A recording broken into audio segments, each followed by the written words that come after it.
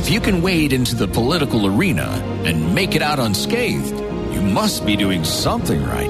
Brian Burke is your host for Kitchener Today on City News 570.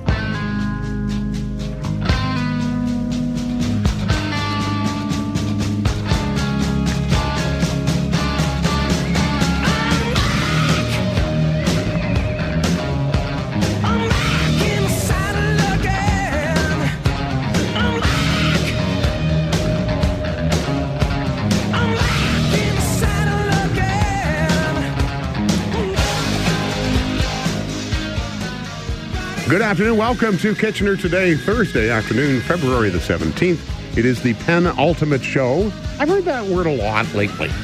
Penultimate. It's the second last. Why do we have to use big words when it's not necessary? So we shall refer to it, even though I referred to it on Twitter today, as penultimate. We shall refer to it as the second last show. Oh, we have so many fabulous guests today. Dave Jaworski, mayor of the city of Waterloo, or most parts of it, will join us just after 12:30 this afternoon to, as he put it on his Twitter feed, talk about the past, the present, and the future. And then Dave Gilgrass will join me at 1. Dave is my brother, which really isn't that interesting, except it took 60 years to find that out. So we'll cover that ground just after 1. I've been threatening it for years. This will be the first time the story's really been told anywhere. Cormac McSweeney joins us at 1:30 this afternoon as an increased police presence shows up on Parliament Hill. He'll let us know what's happening. And there's a study out there that says we could become the Napa Valley of cannabis. And what would this show be without yet another cannabis segment? By the way, producer Brent, let me remind you, 2 o'clock, we will need a cannabis-themed song. Something Bob Marley always works. There's nothing wrong with that. Maybe UB40. Oh, right? Okay, yeah. Although they're older now, so they're now UB60. Most people don't know that. All of that's coming up, but first. That, of course, the voice of producer Paulie. Brittany is out there in the ether somewhere, aren't you? Yes. Good. Good to know. Glad to have you here.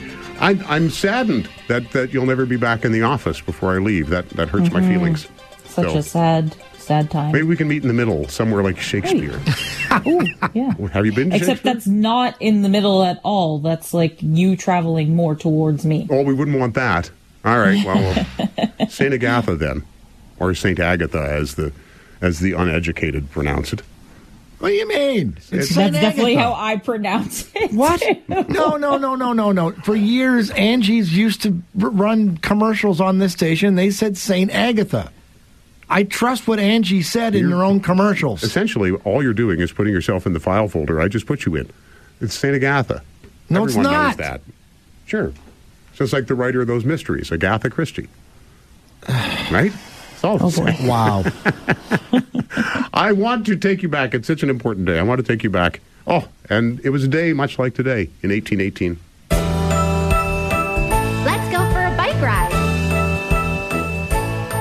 Get your helmet. Everybody dance. Let's go. I like to ride my bicycle. I ride it every day. I should play the whole song just to annoy people. I ride it when I go to school or when I want to play. Nah, we won't do that. So 1818, guess what was invented on this date in 1818? I'm going to go out on a limb and say the bicycle. You're both wrong. No, I was going to say the bicycle helmet. No, you're both wrong. The Dracaine. The what? The Dracaine. What is it that? was invented by the very wonderful and named Baron Carl van Dre de Sauerbrunn. Okay, but still, what is it? Well, it was a very, very, very early form of the bicycle. He was a young... Oh, you didn't have a song for that? No. A young inventor in Germany designed and built a two-wheeled wooden vehicle that was straddled and propelled, it says here, by walking swiftly. So it looked kind of like a bicycle, but you just kind of...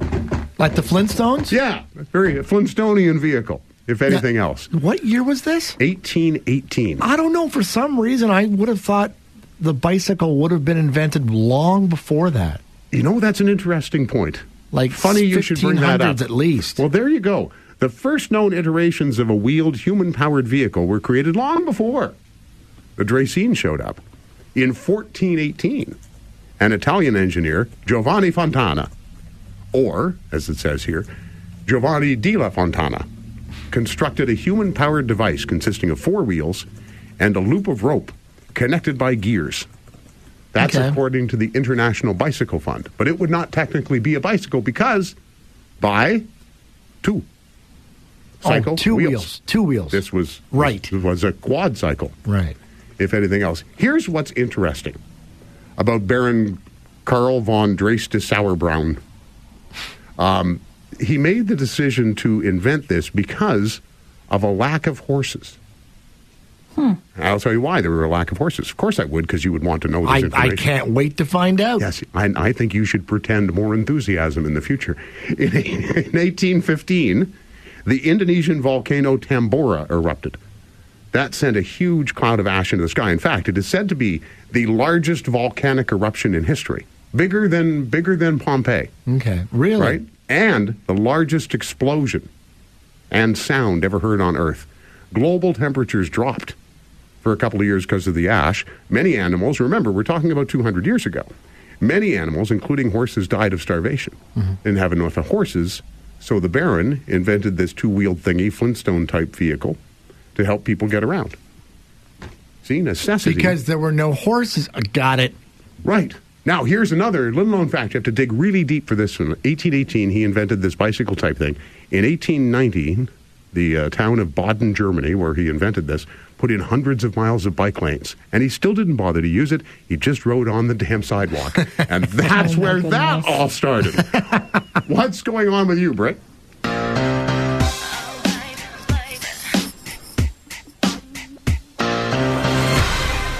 All right. Well, a woman in Washington is quite disgusted and has decided she is giving up fast food because she found a 5-year-old McDonald's hamburger in her closet. And it looks exactly the same as it did 5 years ago. Of course it does. How did we not know that? Apparently, in 2017, she had bought a couple of cheeseburgers from McDonald's, but only ate one and forgot about the second for 5 days. Just put it in the closet. Like anybody else. That's the logical place to put an uneaten hamburger. Right. So she ended up keeping it as an experiment when she noticed it had not started to rot after 5 days. 3 weeks go by. Again, the burger looks the same. As she was sorting through her closet and her Christmas stuff most recently, she knocked over a bag and the burger rolled out. She'd forgotten about it in her closet all these years. She was so disgusted. She said it was hard as a rock and she could probably use it as a hockey puck.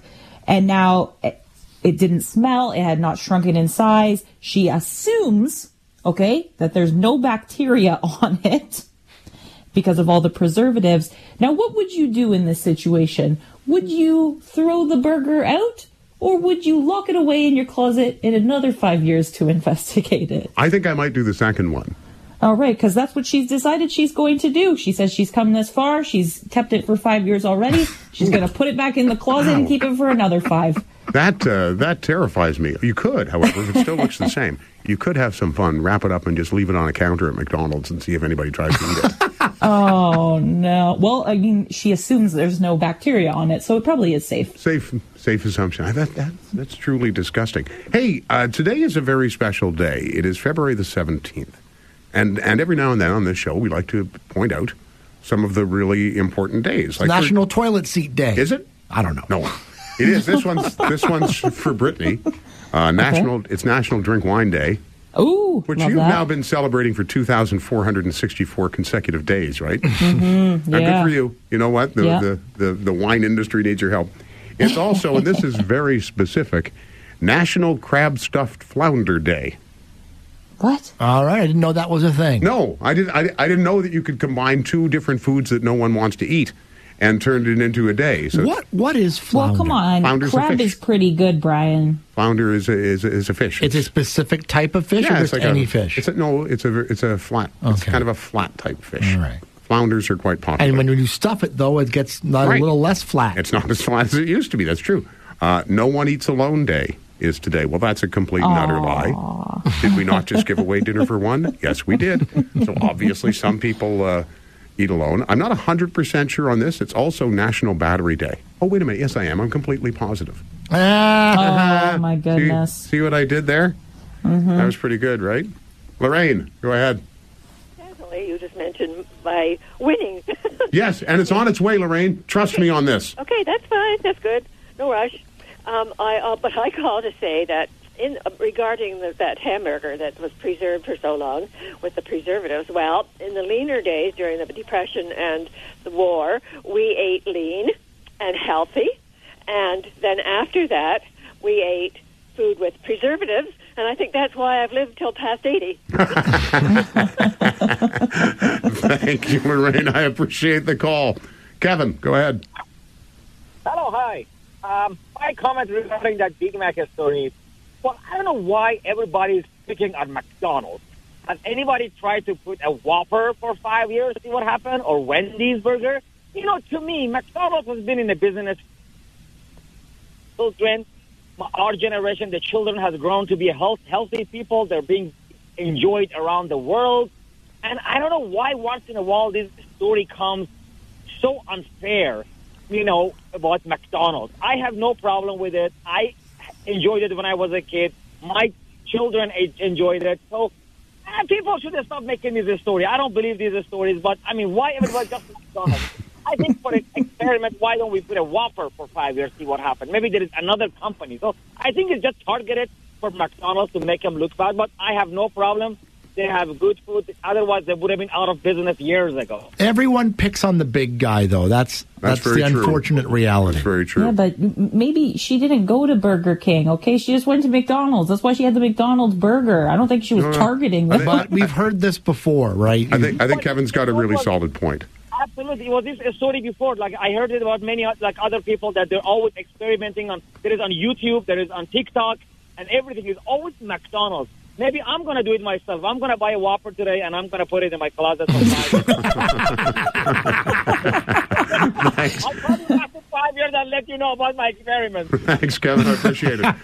And, of course, Kevin McDonald, who joins us from the family today. Ian, go ahead. Hey, Brian, if you find out what the preservatives are in that hamburger, maybe we could use that on yourself to keep you on the radio and preserve you on the radio. I'm not sure that there's any preservative that strong, Ian, to be honest. Oh, man. I love your commentary with the bike and the bike lanes and that he just rode on the sidewalk because, that's such a frustrating thing in downtown Kitchener where I'm at with the bike lanes. And, we were lucky to see a biker every 2 days on that. But anyways, I called in more or less to say, thank you for your time on air. I really loved how you handle some very difficult situations, especially with certain aspects of the trucker convoy. And, you make some great points on other topics of conversation. And I had to call in today because tomorrow I am off to Mexico. I don't care. What's going on? You have a good time. Have a cerveza for me, my friend. Thanks, Brian, and best of luck for your future. All right, thanks, Ian. I appreciate the call. I appreciate all those calls. We'll have all day tomorrow to do that foolishness, which will be fabulous. However, all those fabulous days, including National Crab Stuffed Flounder Day, pales in comparison to this. So I thought I would play this song of love. Would she ever leave him? I live by the way, worst love song ever. Listen to the chorus. I lose to friends. I can't win either way. My best friend's wife is the love of my life. Oh, wow. I can't remember whether this Paul Anka song, that My Best Friend's Wife is the Love of My Life, was released before or after You're Having My Baby, but they do seem to be connected. Oh, it's happy anniversary. How many years is it for you and the lovely Marnie? 6. 6? That's I got a thing under my arm that's 6 years old. So that's okay. Wait a second impressive. here. Are you playing that song, Brian, because you're trying to tell Paulie that you're in love with his wife? I don't send messages over the radio. You know that, Brittany. What is wrong with you? I just, of all the songs you could play about love and then say, happy anniversary, Paulie, I don't think it would be my best friend's wife is the love of my life, but have you not learned are. Have you not learned anything over the last 4 years? I have a genius in promoting rumors. Things that I can do. That how many times have I started rumors around this place? Like James with his Tesla. I had people who believed that he bought a Tesla for a while. It was fabulous. Almost lost his mind on it. Jack, go ahead. Yes, good afternoon. You said it's St. Agatha? No, it's St. Agatha. No, Brian. Yes, I said it's St. Agatha. Yeah, no, it's St. Agatha. That's what I said, St. Agatha. No, it's St. Agatha. As in, like, Agatha Christie, the novel murder writer? Agatha Christie. So you don't say St. Agatha. It's you don't say St. Agatha. St. Agatha. Brian is trying... proving my point here, Jack. Brian is trying to mess with everybody. He keeps changing it every time he says it. I agree with you, Jack. It is St. Agatha. Correct. That's as in Agatha Christie. Right. The murder writer. Yeah, Agatha Christie. No. But anyways, it's been nice having you on your show, Brian. Your show or whatever and stuff like that. I think it's been nice having me on my show too, Jack. I appreciate that.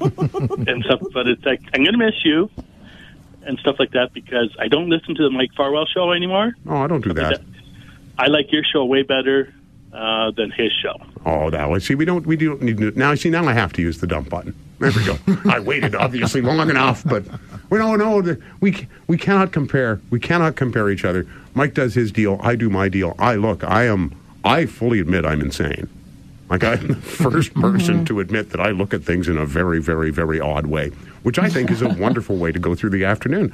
I really do. And tomorrow, I promised it earlier this week, and because I often forget what I plan to do from day to day, I promised it earlier this week. But, based on our McDonald's hate, we will move on to another food product. Tomorrow we will replay the legendary, at least in our minds, TV Dinners bit, which went so far off the rails, it wasn't even worth talking about. And it's ridiculously funny. And I would argue, one of the funniest things I've done in 45 years on the radio. And that, by the way, largely the result of two people who are willing to put up with my foolishness every day. This is Kitchener Today on City News 570.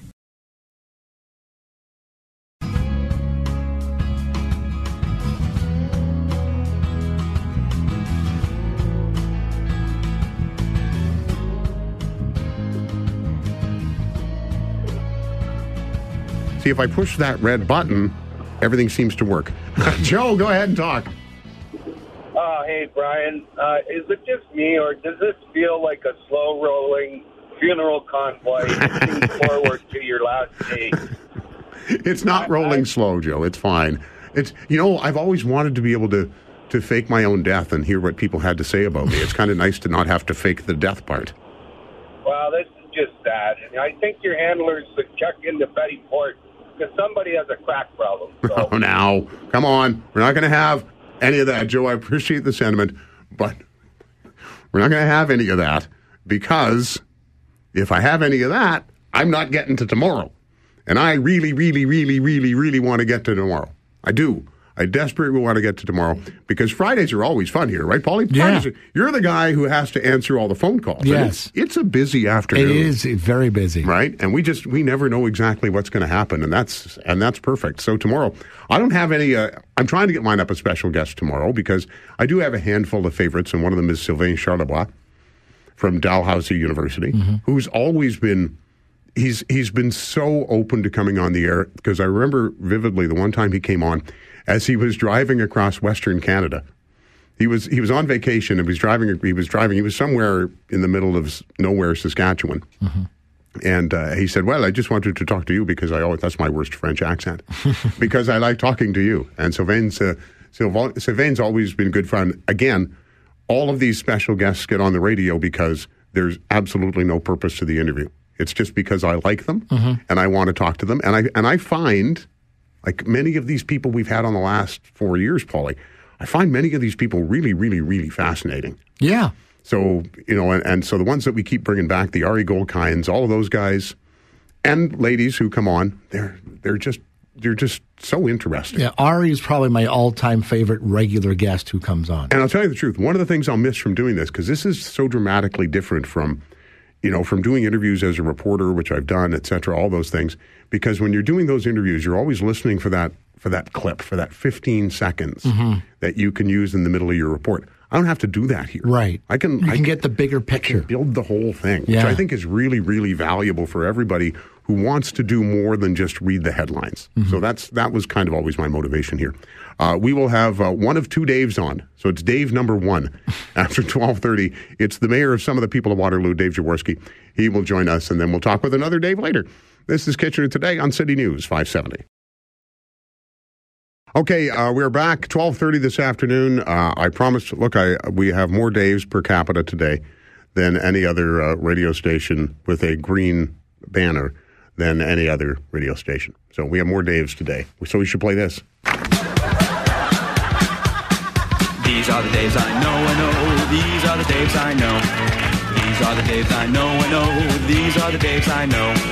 We are the Daves he knows he knows. We are the Daves he knows. We are the Daves he knows he knows. We are the Daves he knows.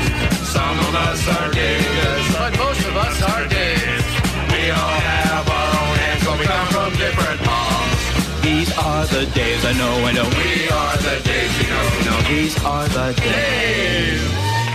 That's right. These are the Daves we know. One of the Daves we know is the mayor of the city of Waterloo, Dave Jaworski, who joins us this afternoon. Good afternoon, Dave. Good afternoon, Brian. Looks like it's going to be a fun time. It is going to be a fun time. I don't know if you knew that song existed, but now you should turn that into your ringtone. That would be worthwhile. Yeah. You know, Brian, my hearty congratulations to you personally as a community builder. You know, I first heard you on Cool FM, Angie, Mark, and Brian's show. You always had that funny story at the end of the news. You might have been the inventor of the first big annual fundraiser with the Poster Boy campaign, living atop a billboard for weeks. You were being at the United Way, sitting literally at my side at Waterloo City Council. And, you know, if I think about something, I think about the beginning of the pandemic. And in that special show with Mike, and I think it was called After Hours. And we'd, celebrate first our frontline workers, and you had the banging of the pots at 7:30 at the barrel yards there. You know, you've had a special time here on the radio and in our community, and I just want to say thank you. And this is why local media matters, because you have radio, television, newspaper, professionals all, and getting out the real conversations with the community rather than putting stuff out on Twitter, which I didn't want to do today. I wanted to talk to you. And you know what? I appreciate that sentiment about local media, Dave. I've said this dozens of times. Newsroom cuts have impacted everything at the very bottom, Dave. We were in too many council meetings where there was no reporter. Yes. That's not right. You know, and when we started our first council meetings back in 2014, there was not a seat available. We had to bring in extra chairs for the media. And then by the end of our term, there just wasn't any available. And it just, 570 News does a great job, or City News 570, I should say, does a great job, and just really proud of the team that you have there. Well, and look, I appreciated those 4 years on council. I learned an awful lot at that time. It's so easy to sit on the outside and say, these stupid councilors don't know what they're doing. But when you're one of the stupid councilors, man, you learn an awful lot in a hurry. You have been there for almost 8 years. So what's the future look like for Dave Jaworski? Well, I do have some surprise news, Brian, for you and the community. And, I won't be seeking a third term as mayor of the city of Waterloo. I really feel that, we've accomplished so much in these 8 years. And I figure the time is right to pass the baton to someone new. I want to give a few months for great Waterloo community leaders to look in the mirror, talk with family and friends, to see if it's their time to seek election. You see, Brian, municipal roles are the only jobs I can think of that you really have to commit for 4 years. So when I was thinking about this back in November, because the next term ends this November 14th, I was thinking, should I do this for 1 more year or 5 more years? And when it's a 7-day-a-week role, whether you be mayor or councillor or some of our management team, 2026 sounds like a long ways away. So with the City of Waterloo on a great trajectory and tons of things happening in the City of Waterloo in 2022, I figured now is just the right time to say, you know what, I'm going to pass the baton. And Dave, as you know, I'm a big fan of people walking away, when the time is right. I've also always been a big fan of term limits, but we never get anywhere on that. But what happened? Because you and I went on our Pierre Trudeau walk in the snow back in, what was it, November, December, we bumped into each other uptown. And at that time, you seemed pretty sure that you were going to run.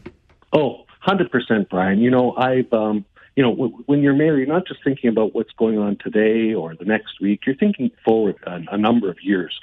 And quite honestly, things were getting back to normal in that time frame. And we had some walks and get-togethers. By that, I mean things that were going on in the uptown. We were starting to have events again. And it was so exciting and so thriving to see people out and about. And that was really exciting. And then, the pandemic came back again, and it's just up and down and 7 days a week. And there's just so much more to do. At the City of Waterloo, we're Canada's education city, and I do call it the best council in all of Ontario, best city council in all of Ontario, have great colleagues. And, we're really blessed with this term of council where half the councillors when elected, had kids 10 and under. That's a great viewpoint, and I have a great supportive team at the City of Waterloo under Mr. Tim Anderson, and there's just a lot of demands on the job. And so with all the things we're going to be opening this year, the new rec complex gymnasium, the new adult recreation complex, Silver Lake is rejuvenated, and then finally the East Side Library. And then our Lumen Festival. We're going to go out with a bang in September of this year. The team has a lot of surprises to come, and it's just going to be exciting 2022 for Waterloo. Well, one of the reasons I left, David, and I never actually talked about it at any point, was that I looked around the council table, I looked around at other council tables, and I thought there are enough people here who look like me. Other people, and you mentioned it, councillors with kids 10 and under, they're the ones who are going to build whatever the future looks like. And to have those people engaged in the process, to me, is just so important. Yeah, we have, you really have to take a long-term view on what's going on. We really have to buckle down and tackle climate change. Council terms are 4 years, so there's only 2 more council terms to get it right. So there's going to be a lot for the next new council. Like, the traditional saying is there's a lot more work to do. And it's true. And there's a lot more work to do. And I think the next person who comes in as mayor really has to have an 8-year time frame, a viewpoint. Maybe only stays 4 years, but I think it'd be great to have that 8-year viewpoint to tackle climate change, to look at equity, to look at economic recovery. The post-pandemic recovery. Nobody's been mayor and looked at that in 100 years. So fresh eyes on the topic, I think, will be welcomed. And I think it's a great time for Jen and I personally. She's got her e-commerce business, which is continuously growing. I'll have time to help her with that business. My family's been so supportive. Michael, Christopher, Jan's mom, Marie, friend Gordon, and others, and just, great supports have made it a wonderful council term. And quite honestly, I think for me personally, 8 years is plenty. In all honesty, Dave, because I felt this in the past couple of years, that the pandemic and the reactions to it and all the stuff that's out there really tends to beat you down a little bit. Did that wear on you? Off and on, Brian. Like I said, I think the things I missed the most were the events, the people, and I think it was on Farwell's show this morning about mental health issues. I think you played that piece by Mike Morris. Mental health issues are up. There's just a lot going on in the community. As city councilors, we look after parks, recreation, arenas. Those have been closed. People have been laid off. It's a tough time. I'm not saying that really factored into my decision. It's really just that it's tough times out there, and we really need to think about things. I remember being on Farwell's show after an incident a number of years ago, and I was asked a question. I said, you know what, I worry about these things so citizens don't have to. And so for me, it's been, 7 years looking after things, worrying about things. You can think of it this way. It's like walking around your house and you see, that needs to be fixed or that tap's dripping. Well, for me, my house is 25 square miles. So when I drive around, I see, there's ice there, or that needs to be fixed, or that sign's broken. And so it's a big house to me. So it's been a wonderful time. And like I said, there's still a lot more time. I'm still chairing a meeting for City Council on November 14th. Lot more time to go, but I just wanted to get the message out there for other community leaders to really consider it, to think, look in that mirror. Look back on that 8 years for a minute. Look, I know you've got plenty of media training. You've always been pretty media savvy. You know how to not answer a question as much as anybody else does. But I don't know. Look back on those 8 years, and is there a moment? It doesn't have to be good. It doesn't have to be bad. It could be either. But is there a moment? Is there a meeting that kind of sticks with you? You know, if I look back on my most fabulous times, it's with my grade 5 counselors for a day. And they're just so wonderful at age 10. And if I was to say to tighten it up a bit, following one of them, we did what was called Girls in STEAM. So science, technology, engineering, arts, and math. And we did that at the Institute for Quantum Computing, invited 100 grade 7 girls to expose them to new technology ideas.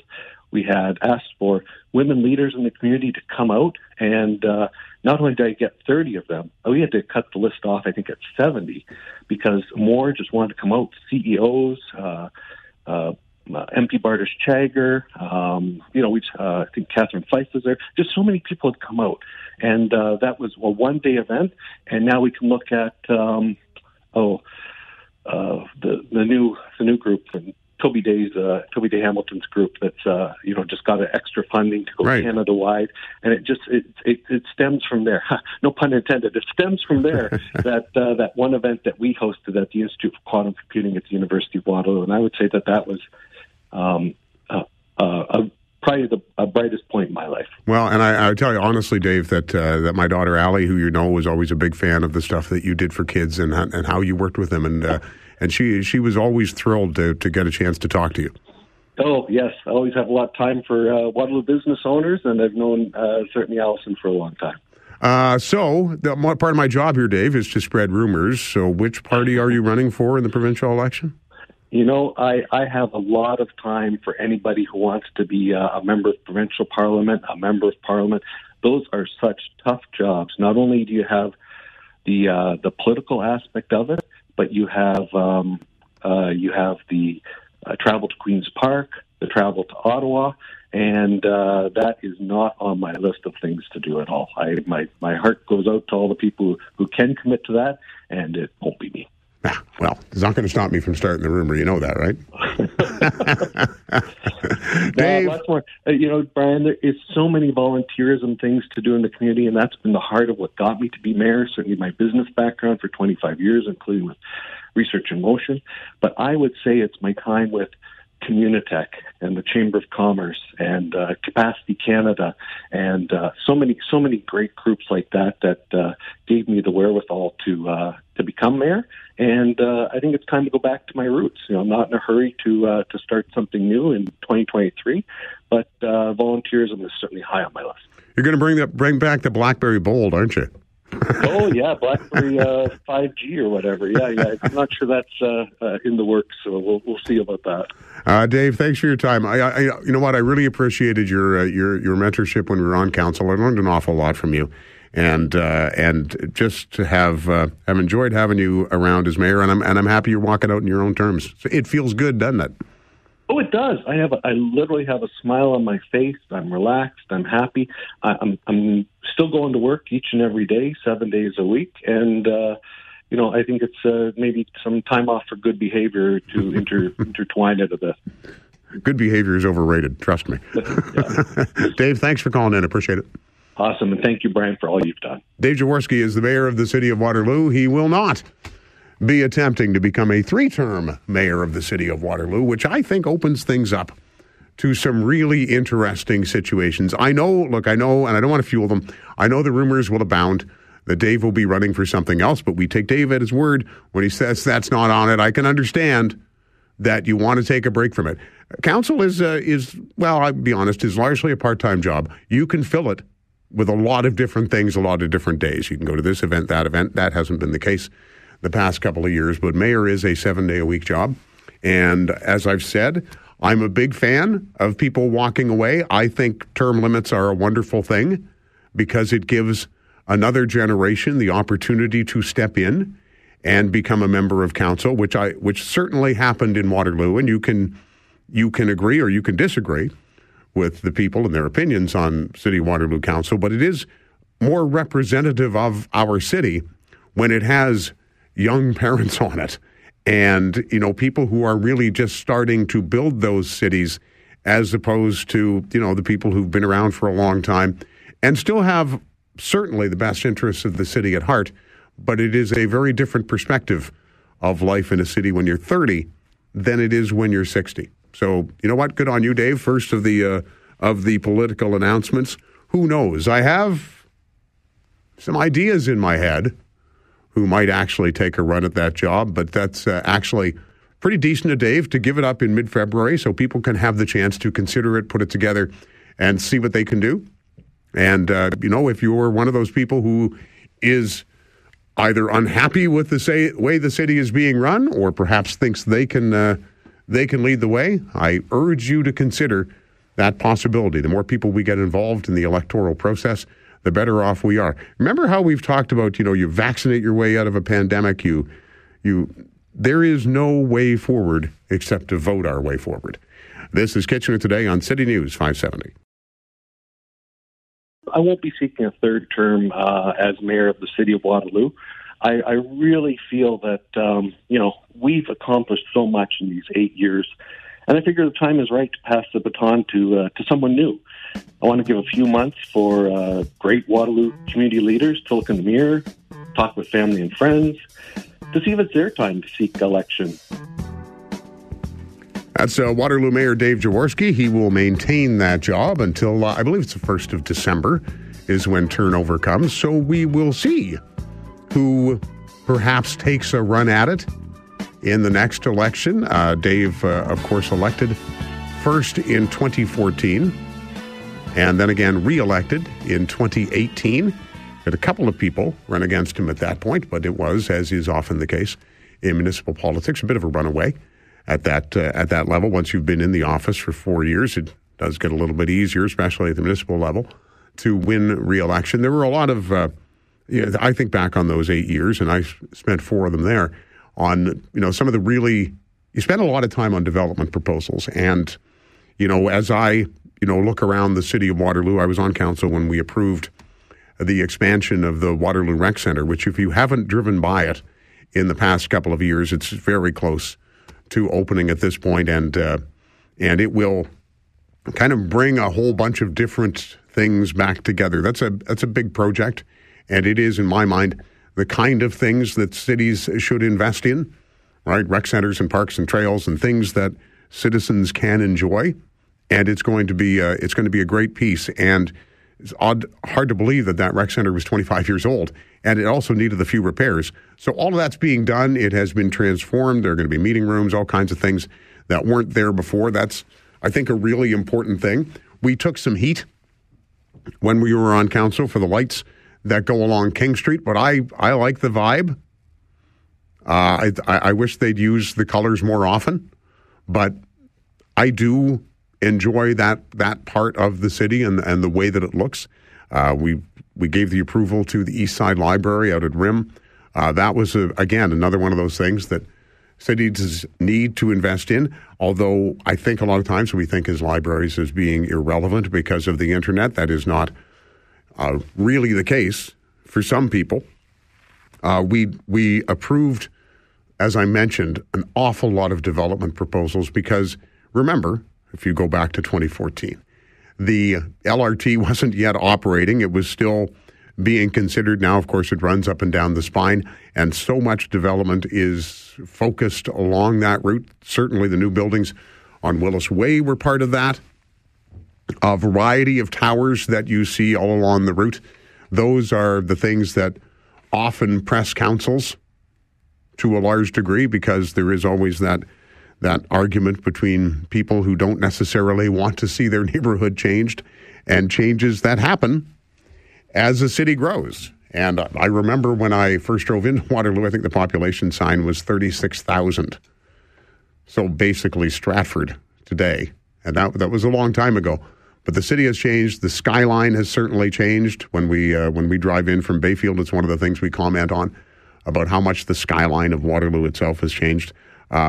Mayors will always be, disliked for the tax increases. Nobody wants their taxes to go up.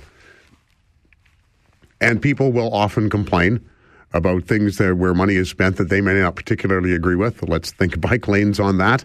But it can be a very difficult job. It can also be a very fulfilling job.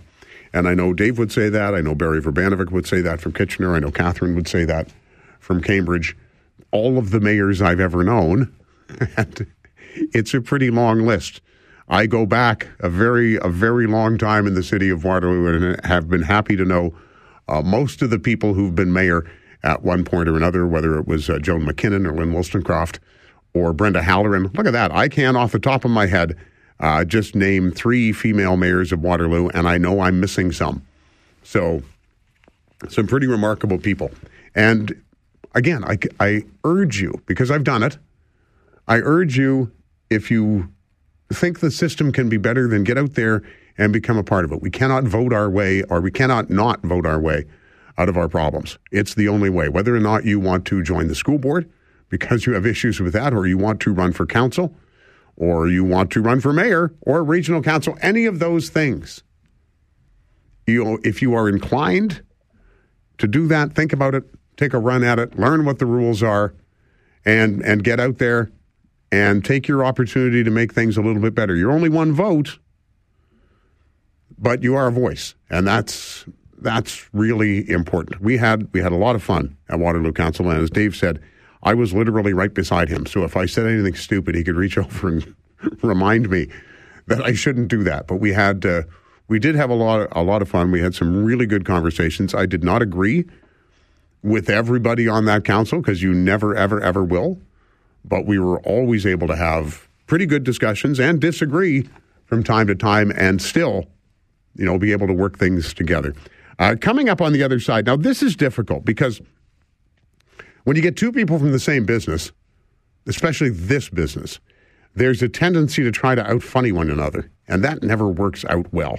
And that's kind of the story of my next guest. Dave Gilgrass will join us. First met Dave 10 years ago under some unusual circumstances, and we will try to keep that story as straight line as we can without disappearing into other places, because it really is an interesting story that I've actually never shared in full detail before. So we will do that, and I think you'll be interested in it, and it might at times blow your mind. This is Kitchener Today on City News 570.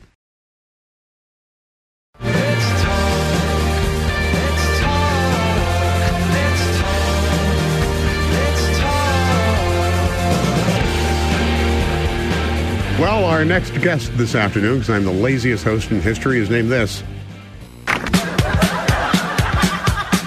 These are the days I know. These are the days I know. These are the days I know.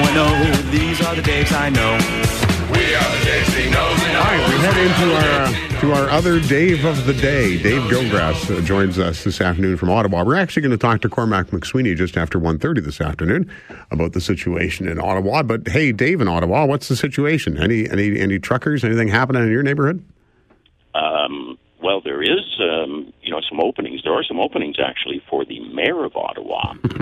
just if you're interested. Well, one of those things to consider. I said one of the problems when we get together on the phone is we try to out-funny each other. And I'm trying to avoid that today, because it takes a while to actually tell this story. Yeah, and I guess let's start at the very beginning. And I guess, you were born, you lived. Tell us about the very start. Oh, my gosh. Okay, I was born, in Ottawa at the Salvation Army Hospital for Unwed Mothers. That's a wonderful name. They've since changed it. August 22nd, 1951. And then I was delivered by train by a lady named Pat Parker to North Bay, to my parents, who were George and Mary Gilgrass. As an aside, I'm the only guy named Dave Gilgrass in North America. So, and still, nobody can spell it. No, it is a challenge. So there you are. You're delivered. I love the way you put that, in North Bay. And so when did you discover, Dave, that you were adopted? I don't know. Early on, there was no big secret. You know, my mom was a very stoical, straightforward, this is the way it's going to be person. And I just always knew. You know, they told me I was adopted, went through the regular questions, I guess, that, you know, why didn't they want me? What happens? I would say 4 years old. And that's okay. And I can understand that, right? Like, it's never hidden. It's and actually, when you think back, you're thinking back to the 50s. That's a very different attitude than I think a lot of people had in those days. Yeah, it was. I knew a lot of kids who were adopted growing up. There were a lot of them. I knew a couple who had some tragic realizations, you know, in their late teens when they found out they were adopted then, which was totally incorrect and wrong. But, you know, in our household, and I was the only kid in the household, it was just not a big deal. You know, I had a cousin who was also adopted.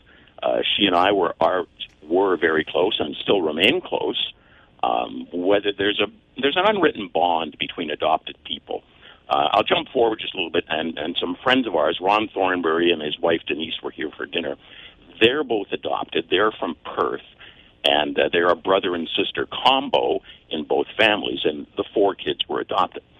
So Denise and Ron and I are talking about things adopted, and Margaret, my wife, says after a period of time, I got to tell you, I have never felt so out of a conversation in my life. You people aren't finishing sentences. You're finishing each other's sentences. I have no idea what you're talking about. And there's just this thing going on. I don't know what it is, but that's where it comes about. So, back to the story. You know, so I went through life knowing I was adopted. It wasn't a big deal. You know, when I got into my late 20s, I started to do some searching. That's when men normally start to do searching. Women start in their late teens.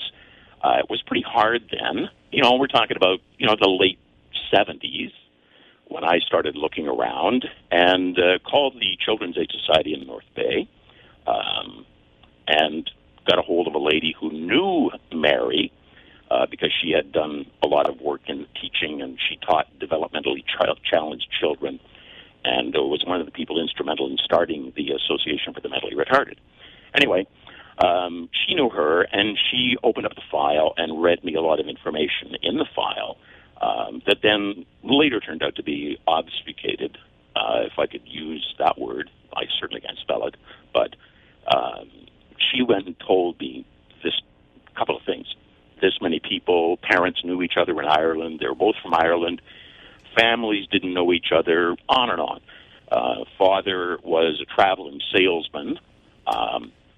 The mother was working in North Bay, became pregnant, didn't tell the father, later went on, had me in Ottawa, and went on with their lives. That was really what I knew. So, you know, we skip forward, I guess, into the 80s. We're here in Ottawa. I joined Parent Finders, went to 2 just heart-wrenching meetings with people in tears and pleading to be helped to find their birth parents or their siblings or wherever it went. I decided that wasn't really for me. So, you know, I just put it on the shelf a little bit, registered with the Ontario Registration Adoption Agency, that if a birth parent registers and the 2 people sync up, the 2 files sync up, they will try to arrange a meeting. Well, because of the file that I didn't know was changed, nobody registered. There was nothing happening. Let me see, where does it go from there? So it jumped forward, I guess, to 2009. I had done a little bit, put things on the shelves. There were a lot of roadblocks up to find things out. And really all I wanted to do was find out, are there any medical issues? Are my parents still alive? I'd like to say, hey, it went okay. I guess you'd think about me, but maybe if you don't, it went okay. That was what I told myself. So we jumped forward to 2009. Craig, our oldest son, had been doing some ancestry work for his mother-in-law, and I went on to Ancestry.com, and, I knew my birth name was Doyle. I knew that my last name, as Doyle, was my birth name. I didn't know what my mother's maiden name was, or if that was her maiden name, or what her first name was. Went on to Ancestry.com, typed in some stuff, and found out some information about Thomas Bork and Kathleen Doyle. And I looked at that, and I went, okay, they were married in 1968. There's 3 kids. They were born in the late 50s, but Thomas and Kathleen got married in 68. I guess he was married before, and his wife died, and this is a later in life thing. Nothing happened because sometimes you're afraid to find out. So didn't do anything. We jumped forward to a couple of other times, and probably going to. I'll jump way forward to 2014. So April 23rd, Margaret and I are watching TV. We're watching a show that's based in Galway, in Ireland. Margaret says, "Hey, listen, where's Galway exactly?" So I pull up the laptop and a Google map, and I say, here it is on the West Coast, right across from Dublin on the East Coast. Okay, great. She said, well, where's that in relationship to where your birth mother was from? Now, I had known because I had gotten a package from CAS in about 2010 when they opened up adoptions in 2008 in Ontario. So I'd gotten a package, and it had some information in there. And that was the first time I had seen that my mother's maiden name was Kathleen Doyle. I have a copy of a letter that she wrote to Pat Parker, the social services worker who delivered me to North Bay. And that's a pretty tough letter to read. She said, this is absolutely the right thing to do. It's the hardest thing I've ever had to do in my life. And it goes on, and it doesn't go on and on. It's a one-pager, but it's tough for me to read emotionally. I'm going to hit the mute button for a second. That's okay. I appreciate that. And so let me get you to jump forward just a little bit, because we do have to take a break, and then I want to come back. Okay. But so get to the point where you've discovered not only who your parents might be, but how many of us are there. Some would say way too many. Yeah, most people would say too many, Dave. No, I know. You can never have too many. So, anyway, long story fairly short, I end up phoning a lady named Pat Bork. I called her on a Friday morning. No, I'm sorry. It doesn't matter what morning I called her. I said, hi, Pat. My name's Dave Gilgrass. I'm calling from Ottawa. And I'm not with the government, and I'm not calling to help you. I'm actually calling about Kathleen Doyle. So Pat said, okay. Right? I thought she said okay, but she said okay because I didn't know Kathleen had called herself Kay. Anyway, we went on, and I told her a little bit of information, Waddingsland, Ireland, which, you've been there, Brian, and it barely qualifies as a crossroads, right? And told her some information, and she knew some of it, didn't know some of it, and I said, I think she was my mother. Now, Pat, to her stead, took that unbelievably well. So we went on, and at some point in the conversation, she said, I think we could be siblings. I hadn't considered any of that when I called. I just called because there's a story in tracking her down, etc. But I called, and one of the reasons I called was when I was looking at a Genie listing that came up, it said, Kevin is an engineer, Pat is a writer.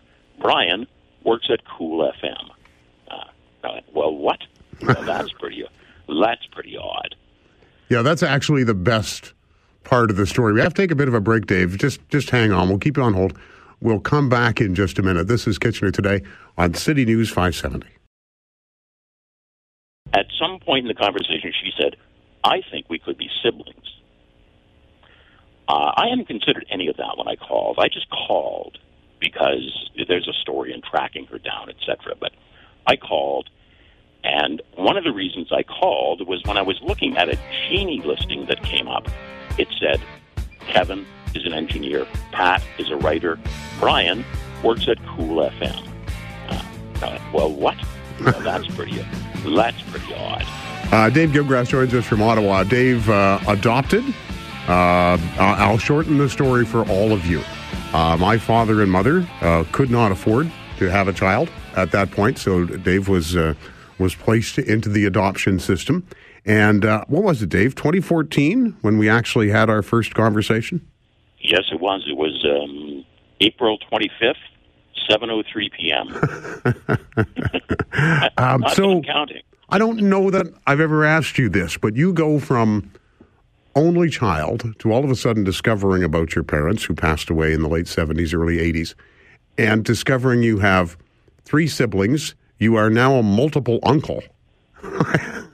Like what? That's. I mean, Allie was the first person in the Bork family to call me Uncle Dave, and it was on that Friday when all this stuff was going on, and emails were back and forth between Pat and myself, and she included you in a trail, and pictures were sent, and I guess your girl said, "Whoa, that's Uncle Kevin."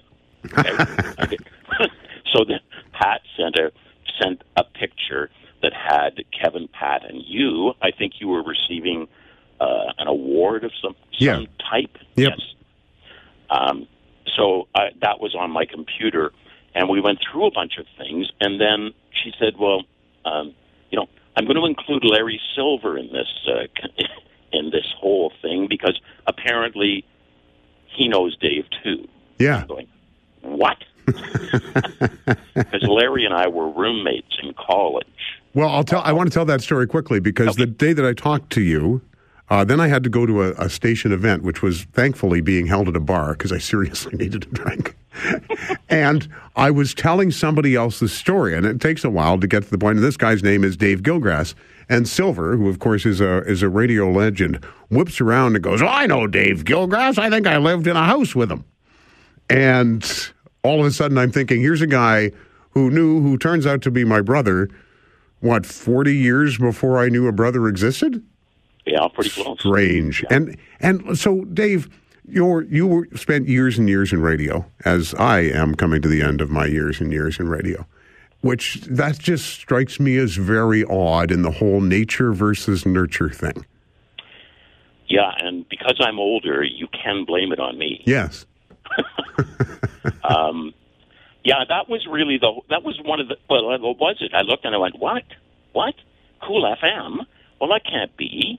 And then the next day, I looked up things and I realized that I had a copy of Pat's book called Yesterday's Dead. Yes.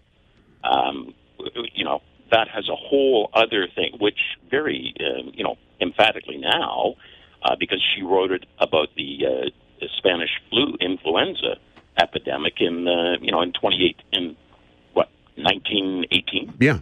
100 years ago. Anyway, we had a copy of that, and in the basement, in a cedar chest, are 2 pages from the Toronto Telegram and maybe the Star that listed the people who had died from the Spanish flu under the heading Yesterday's Dead. Well, we have those 2 listings because my mother, Mary, she lost 2 uncles in Toronto to the Spanish flu. So that title, I kind of knew it was there. Anyway, small coincidence. Looking at all the stuff, I end up looking up Pat's website and finding that she's going to North Bay on the Monday for a Young Canada Readers Conference to talk about the book Yesterday's Dead. So I sat there with my dog, Dugan, and I said, okay, North Bay, yesterday's dead. The one guy works in radio. This is just way too strange. I'm going to call her. That's how that all came about, right? So, yeah, I went into radio based on, I don't know, a serious lapse in judgment. Yeah, poor career advice. I usually blame it on Dave. Anyway, yeah, I went into radio. I was an announcer. I was never a news person. I was an announcer. I worked in different places in Northern Ontario, Ottawa, Windsor. We found out in our first conversation that we both worked at CKWW in Windsor. Yeah, and I don't know, I can't remember how far apart that was. About 4 years, I think. I was there in 76. Yeah, and I got there in 1980. Yeah. Also, I did actually ended up checking back later, and there were people there who remembered you, and then they looked and said, well, wait a minute, yeah, you do kind of sound the same. We're running out of time, Dave, and I'm really sorry about that. But I just wanted to ask, what did it mean to discover that extended family out of nowhere? Oh boy, that's a great question. That's a great question. Maybe it's, you know what, if you haven't figured it out yet, that's okay. No, I have to say that everyone in the family, you, Diana, your girls, Kevin, Loretta, his girl, Pat, Barry, right? To me, there never has been any feeling of being an outsider. It was just, we got together, we connected, we met in Paris, Ontario at that restaurant, and it was just okay. It was the way it was supposed to be. I don't know. I think about you guys every day. And what does it mean to me? I don't know if I could put a feeling on it, which feels pretty good. Because, all of you guys are a bunch of real good people. Well, to be honest, Dave, we felt we were upgrading.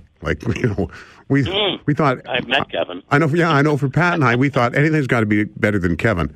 And I actually did invite Kevin on the show today, but he's retired, but somehow he's busy between 9 and 3. I don't understand that. We enjoyed that time in Paris. We enjoyed playing golf with you because other brother Kevin, who, as you well know, is arguably the worst golfer in the world. It was fun for you and I just to pound him into the ground, and you especially pounded me into the ground. So I'm not even the best golfer in the family anymore, which is really disturbing. It's a hard pill to swallow, but I've become not that good in the last couple of years. Oh, so there's good. hope, Brian. And when we get together next time, there's hope for you. Yeah, there is. That's helpful. Dave, thanks for taking the time to tell the story. Thank you especially for taking the time to look us all up and figure all this out, because every time I think about it, it blows my mind. And I'm so glad we had the chance to finally do this on the air. I am too. I'm really, really pleased and honored, and I wish you guys all the best in everything about whatever it is you're going to be doing. And I think you've done a marvelous job for the Kitchener-Waterloo area, and you've certainly done just a great job. Just a great guy, a great job. And before I get weepy, perhaps we should sign off. All right, I'm going to hang up on you. You know the way this works in radio. I do. I get the hang up on you right away. That is Dave Gilgrass. He is my brother. Kitchener Today on City News 570. You talk too much, you worry me to death. You talk too much, you even worry my pet. You just talk too much.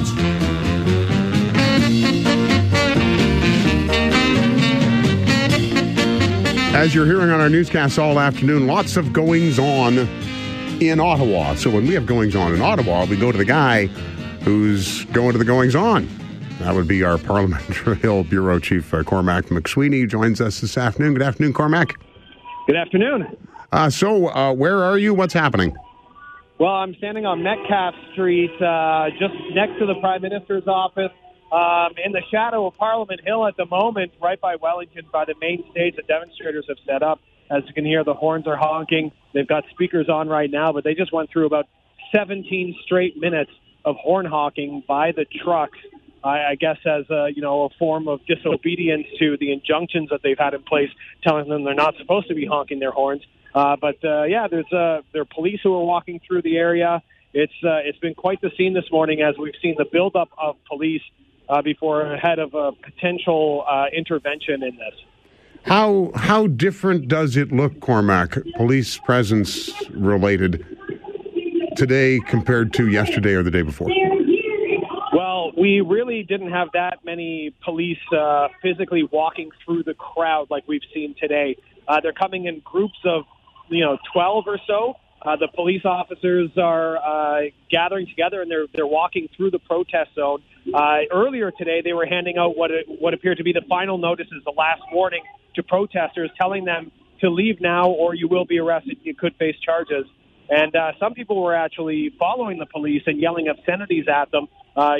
Just now, walking right by me, there must be 20 police officers who are walking down Metcalfe away from the protest zone. So it's a much larger presence. They've erected barriers on the front gates of Parliament Hill. The Ottawa Police just tweeting out just minutes ago saying that they're going to be erecting barriers throughout the downtown core, and anybody without lawful reasons to enter the core will be turned away. So if you live or work in the core, you can get in. Everyone else won't be allowed in, apparently. So we're going to wait and see what the next steps are for police, because we've been anticipating potential action since this morning when this buildup started, and busloads of officers were brought in, and yet we have not seen that at this time.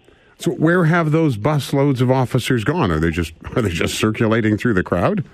Well, no, they're not just circulating through the crowd. We've seen them in different areas, different buildings. There are people who tweeted a shot of a line of officers coming out of the historic Chateau Laurier Hotel. I saw busloads coming up from the direction of Ottawa Police Headquarters. There are a lot of them who are walking through. There are others who are in police cruisers, which are blocking access points. I mean, we're talking a wide area of the downtown that's covered by these protests, so they're spread out quite a bit. And I think they're strategically placing themselves inside buildings where people can't see their real numbers. Outside buildings, you can definitely see them here in the protest zone. We'll wait to see when they decide to take the enforcement action, what their strategy will be for clearing this out, because there are a lot of trucks, a lot of people, and there are some big difficulties for them as well. There are a lot of people who brought their kids down here, and there's an estimate there could be as many as 100 kids who are sleeping with the protesters who are camped out here, in addition to the ones that are being brought by their parents just to check things out. So that's an issue for police, and Children's Aid is involved in that, but also the weather. It's been raining all day, it's been wet, it's been cold. And tonight, we're going to get a snowstorm that I think is rolling through much of the province. It's going to hit Ottawa, and we're expecting as much as 30 centimeters of snow. So if we're getting that overnight, that's going to be a bit add to the difficulties, if you will, for the police in terms of dealing with any enforcement options with this protest. And the other worry is you've got thousands of people who come in every weekend, the weekend warriors for this protest. The worry is that if they don't take action before the weekend, city councilors have expressed this concern that we're going to see thousands of people flood the city again if they don't take action before the long weekend hits. So, it's a bit tense, but at the same time, some of the protesters don't seem to have a care in the world. They say, arrest me if you want. I'm standing here and I'm not going to move my ground. Do you have any sense, Cormac, of how this police presence is equipped? Because I certainly read things this morning from social media sources which said it is likely that Ottawa will see something that it has never experienced before. So is there any sense of how police are equipped for this? Because walking through doesn't seem to be the way this ends. Yeah, you know what? I've been on the Hill for a very long time. I've covered a lot of protests, some of them that, saw arrests happen, some of them that got a bit aggressive, some of them that caused a lot of concern but didn't get as aggressive as people thought.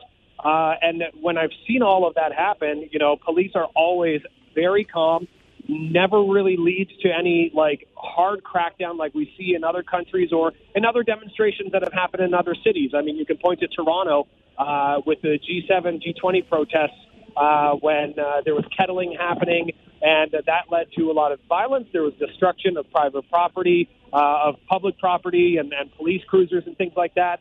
So they're warning that they're going to use tactics that Ottawa normally doesn't see, and they could be referring to those sort of tactics of kettling people off, closing them in enclosed areas, and then basically swooping in to arrest these people. But we don't know. We just don't know. I mean, I'm looking down one street here, Spark Street, and I can count like 20 or 30 police.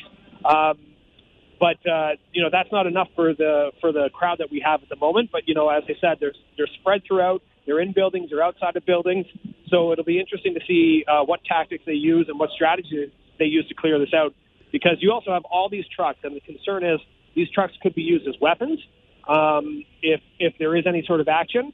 All it takes is one person who decides to do something, and there could be some serious concerns for public safety and for the safety of police officers and other protesters even. So we'll see how it happens, how peaceful it is when the enforcement does happen, because all the indications are that it will happen. It seems imminent, but we're still waiting to see when police make their move. I hear, obviously, a lot of noise in the background. So what is that? Is that just music playing, or is it somebody speaking? Because it's interesting to find out.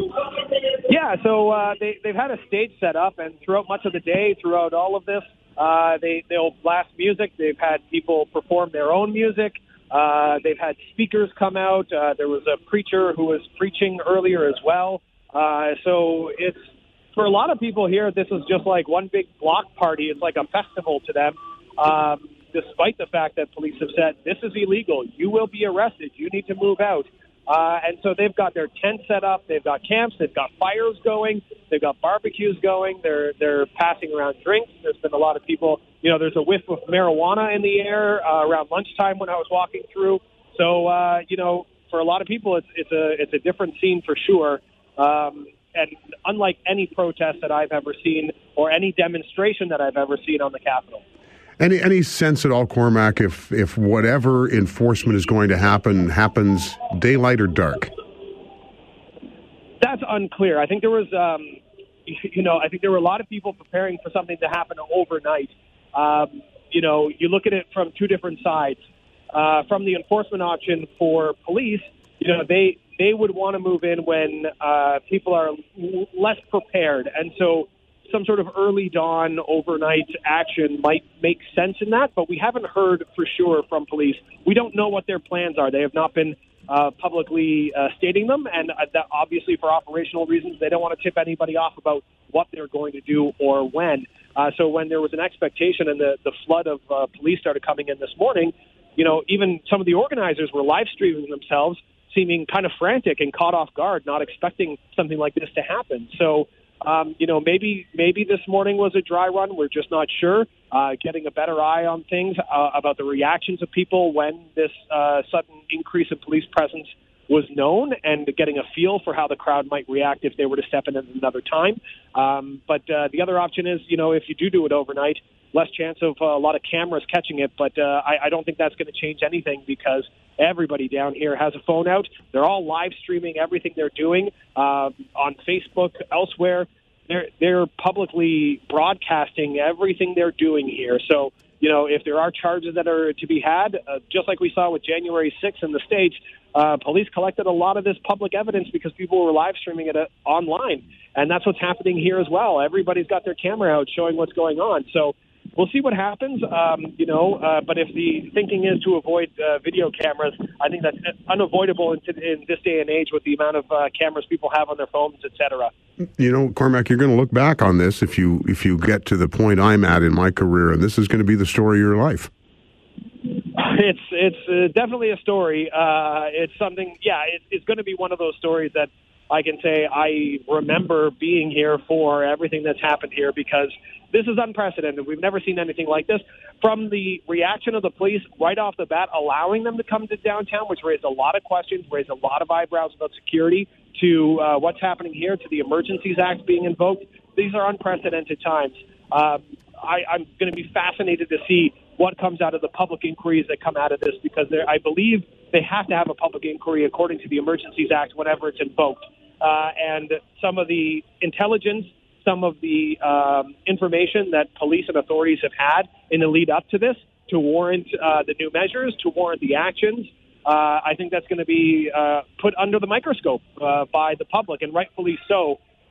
Whether or not the Emergencies Act was invoked, there are a lot of people in downtown Ottawa, residents who have been dealing with this for 3 weeks now, nonstop honking, disruption to their lives, who want answers as to why things happened the way they did, how was it allowed to get to this point, and whether the measures being taken to deal with this are the right measures, the correct measures, or whether we could see further actions as a result. The other thing I'll mention before we wrap up is, the security concerns. Another issue, along with having kids and the weather, is there's so much gasoline and diesel and propane here. They have stockpiles of it around their trucks. There's also, it's not clear what's inside a lot of these trucks. So there's this question mark over what could be inside these trucks. There have been concerns raised about the potential and possibility of weapons. However, we've had no confirmation that there are weapons on the main site down here. But just the fact that they have so much accelerant down on Wellington Street in front of the Prime Minister's office, Parliament Hill, other buildings in the area, that's got to be another safety concern because, as I said, all it takes is one person to do something with tools like that, and there could be a problem. Cormac, thanks for your time. Anytime. All right, take care out there. Cormac McSweeney from our Parliament Hill Bureau. We are, as I often have said, in referencing our issues at Ezra Avenue, a single-thrown beer bottle away from anarchy. And you wonder, because this has not, I don't think this has gone the way any of the enforcement agencies thought it would. Cormac mentioned all the things that could happen afterwards. Meanwhile, we haven't mentioned the Ottawa Police Services Board or Ottawa City Council, both of whom don't look particularly good these days. John, go ahead. How's things going with you? They're all right, John. You seem to have picked the wrong time of your career to go on hiatus. History in the making. My question is, invoking the War Measures Act, call it what you want, but that's all it is a remake of the War Measures Act. Yeah, a slightly less painful one, yeah. Yeah, requires the approval of Parliament and then the Senate. Okay. Has that happened? Did I miss that? Got to admit, don't know, assuming yes. Because this is where we are right now. They have voted on this, and it passed in Parliament. Right. Has it passed in the Senate? I don't know. I got to look that up, in all honesty, John. I didn't see anything in the news where this passed in Parliament. I'm assuming that if it passed, and of course, the Liberals, do what their Herr Führer says. And the Dippers will just follow along, because they can't afford another election. But I haven't heard anything on how the vote went. I'm going to have to look into it, John. In all honesty, I just haven't had time to look it up. But interesting question. It's really questionable as to whether or not their actions are even legal. So we all know, Trudeau will break the law at his convenience, But in public eye, he's going to break the law and go ahead and attack all these people without the authorization from the Senate. That just doesn't seem right. I will look into it, John. There have been questions, and we actually did reach out to at least one political science professor who has questioned the constitutionality of invoking the Emergencies Act. Sadly, that professor has not been able to get back to us at this point, because I think it is a question to ask. He makes a very interesting point about the requirements of putting the Emergencies Act in place and whether or not what we are currently seeing meets that bar. Paul, go ahead. Hey, Brian. I'm actually just a comment. I'm quite glad that they're actually live streaming all of the events that are going on, because we had all those fake news reports and those kinds of things about all this trouble happening there, and there really hasn't been from anyone that I've talked to or anybody that I've seen. So I'm really glad that, there thousands of phones out there and we're actually recording what's really happening. And let's always remember, Paul, that those people who are armed with phones will also do things that show themselves in their best light. Let's at least agree to that. Well, certainly. I mean, you're going to have that, right? But if something happens, something bad happened, somebody else would stream it from the other side. So we just haven't seen that, And with all I just want to make one comment. With all the cell phones that we've got, and there's like 6 billion in the world, I'm still really troubled and puzzled that we still only have UFO pictures from the 70s, those grainy UFO type pictures. We haven't captured any since then. And the last picture I saw of Bigfoot was in 73. So that's all I have to say. Here's my question, Paul. Why the hell would any alien come to this planet right now? Give me a break. Who wants to take it over at this point? Jason, go ahead. Brian, they were actually debating the motion this morning. I thought so, yeah. I was watching some of it live streamed. Quite interesting, how the different sides obviously argue to their point. And just to comment on the last caller's comment that everything's peaceful down in Ottawa. Obviously, we don't live in Ottawa. But can you imagine on your own street in Waterloo or Kitchener having transport trucks blaring outside your house 24 hours a day, 7 days a week for the last 3 weeks? So peaceful doesn't necessarily mean it's not a physical altercation. It means that people are being uprooted from their normal lives because of a bunch of clowns who are more worried about overthrowing a democratic government than actually realizing that you can't overthrow a democratic government. And my last point, Brian, is I know a lot of has been made of the residents of Ottawa. I saw a video this morning of a homeless gentleman down in Ottawa, and I think we always lose sight of our homeless. And if you've ever been to Ottawa, in and around Parliament Hill and downtown, lots of homeless people are down there. And they are being, again, uprooted from their lives because of these clowns, because they're clowns down there. In my own opinion, they're clowns. Brian, good luck in your next endeavor. I appreciate your candor and your honesty with all your callers, and I wish nothing but the best for you, Brian. Thanks, Jason. Appreciate the call. Rui, go ahead. Hello. Brian. Yeah. Good morning. I just want to say, man, the interview had whatever it was a story with your friend this morning. That's my brother.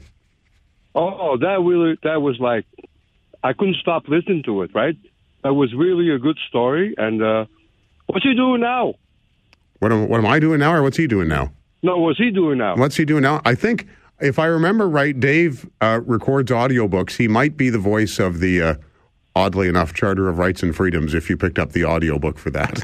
Oh, yeah. That was really, it was an amazing story. Some of it's kind of related to me in certain ways. I wouldn't go into it. But I just want to say that was a great story. But with the trucker thing, I support the truckers, but I'm not there. I didn't go there. I'm a trucker. I'm not going there. What do you support about it, Rui? Because there's just so many different stories here. Well, here's the thing. I don't, a trucker is in a cab by himself like I am all day long. Who am I giving cover to? I mean, by the time we get to the scale houses, we're not even allowed to come out of the truck. You know what I mean? They send the ticket down through his chutes, and you're all by yourself and you pick up the chute. I'm sure the guys going across the border, the normal guys at the border, they know them. It's like bang, bang, you just go through it. You don't have to get out of your truck. So I think Trudeau made a mistake. He should have talked to them. He should have said, okay, what your problems, what your beef, this and that, and we'll talk about it. But no, Trudeau went around the wrong way, I believe. All right, thanks. He's calling people all kinds of names. It's not cool, eh, Brian? No, I agree, Rui. I don't necessarily think that the PM needs to meet with people whose stated goal at that time was to overthrow the democratic government. But I do believe that a different tone of language... I've had somebody already yell at me on Twitter saying, just doing something and not expecting anything to happen is not necessarily a strategy. You're right. I'm not sure that anything would have changed, but maybe you take the temperature down a bit. I don't know. This is Kitchener Today on City News 570. And we're expecting as much as 30 centimeters of snow. So if we're getting that overnight, that's going to be a bit add to the difficulties, if you will, for the police in terms of dealing with any enforcement options with this protest. And the other worry is you've got thousands of people who come in every weekend, the weekend warriors for this protest. The worry is that if they don't take action before the weekend, city councilors have expressed this concern that we're going to see thousands of people flood the city again if they don't take action before the long weekend hits. Cormac McSweeney from our Ottawa Bureau. He is he's at the very center of what is happening in Ottawa. A lot of talk about some kind of enforcement. So far, it hasn't happened. Dawn, go ahead. Good morning. How are you? Or good afternoon. How are you? I'm good, Don. Okay. It's day 21. Nothing's going on. I live in Waterloo, and I know that if I leave my vehicle out on the road, I get ticketed if it's a snowfall warning. Yes, you do. Actually, you don't even need a snowfall warning, Don. You can get ticketed in Waterloo any time of the year. Yes, I know. I've left my car at a bar in downtown Waterloo and done the right thing, taken a cab home, and gone back to get it with a $30 ticket. Yep. But that's the least of my issue. Unfortunately, the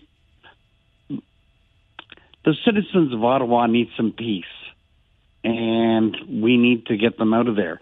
And I don't know if we have to go to the extremes we did with the G7 and G10, where we just blockade them all up, let them run out of resources, and then when they want to leave, then ticket them. Anyways, that's my comment. All right, thanks, Don. Obviously, for people who live in downtown Ottawa, their peace has certainly been breached. Now, people will say peaceful protest, there hasn't been a riot, there hasn't been a fight, there are all those other things. Okay, fine. Still, if you are living in the center of that, it has been far from peaceful for those people. I have said this from the very beginning. I cannot come up with a scenario where this ends without some images that I don't particularly think we want to see in this country. And whether or not bringing in the Emergencies Act was the right move, maybe it was the only move based on what I think was some inaction at the very beginning, certainly on the part of Ottawa Police and other agencies. It could be a very, very interesting day. This is Kitchener Today on City News 570.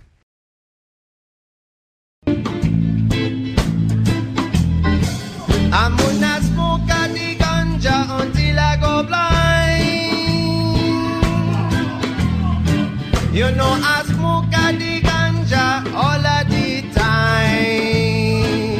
Well, that's about as far out on the cannabis spectrum that we can go, as is the great tradition of this program dating back almost 4 years. We do a cannabis segment.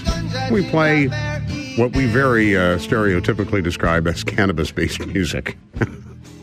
Why? Because we think it's funny, and it's one last kick at the can, at least for me. Recent news release from the University of Waterloo says Canada can become the Napa Valley of cannabis tourism. That sounds good. Susan Dupé joins us this afternoon. Good afternoon, Susan. Hello. Thank you for having me. So if we're going to become the Napa Valley of cannabis tourism, are we going to become overbearing and pretend we're better than everybody else?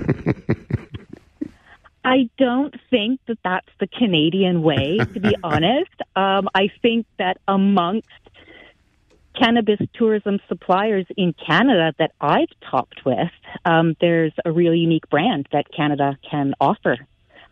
What is that unique brand then, Susan? What makes us, I guess, different?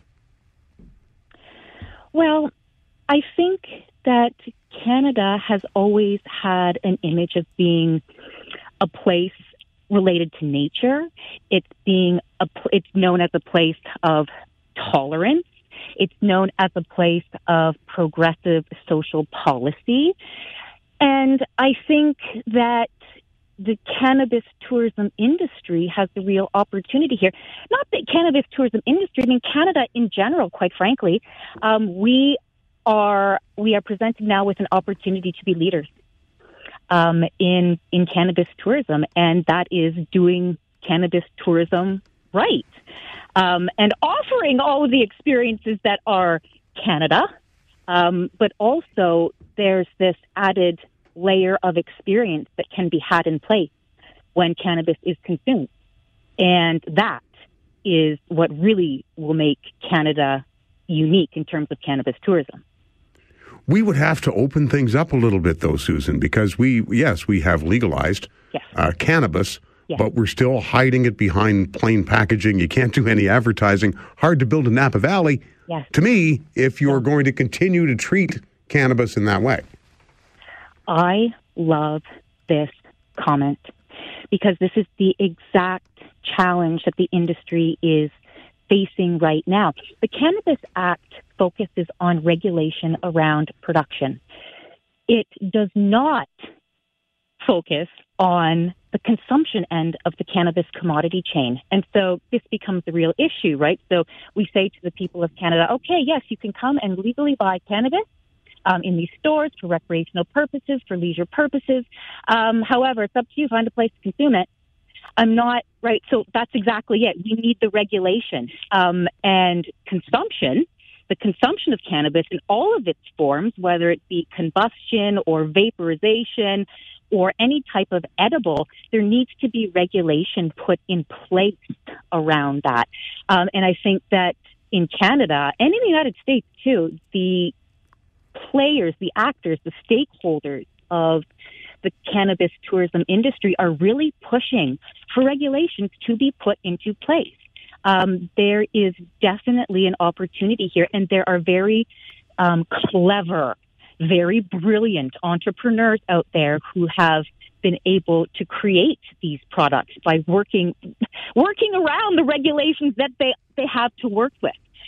So that's exactly the crux of the issue is the regulation, and I think that that is going to move forward with relationships that develop between the industry and the government, because I'm not 100% sure the government understands what we're talking about here.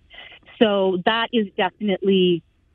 definitely a big first step that needs to be taken. And when it is taken, and when it does happen, there's going to be an explosion. And I'm saying this because, I see what's going on in the United States. And the article references Napa Valley. Napa Valley is in California. California has a legacy of cannabis tourism. It is developed there, and it is popular, and people go to California for cannabis.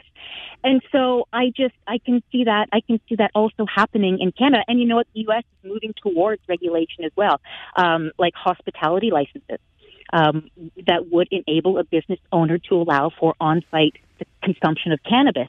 These things we will get towards. We will move towards it. There's been legalization. Yes, there's been a change. And so now with a change in the law, a change in the culture, right? A change in societal views and tolerance. Normalization towards cannabis is what we're talking about, will certainly follow.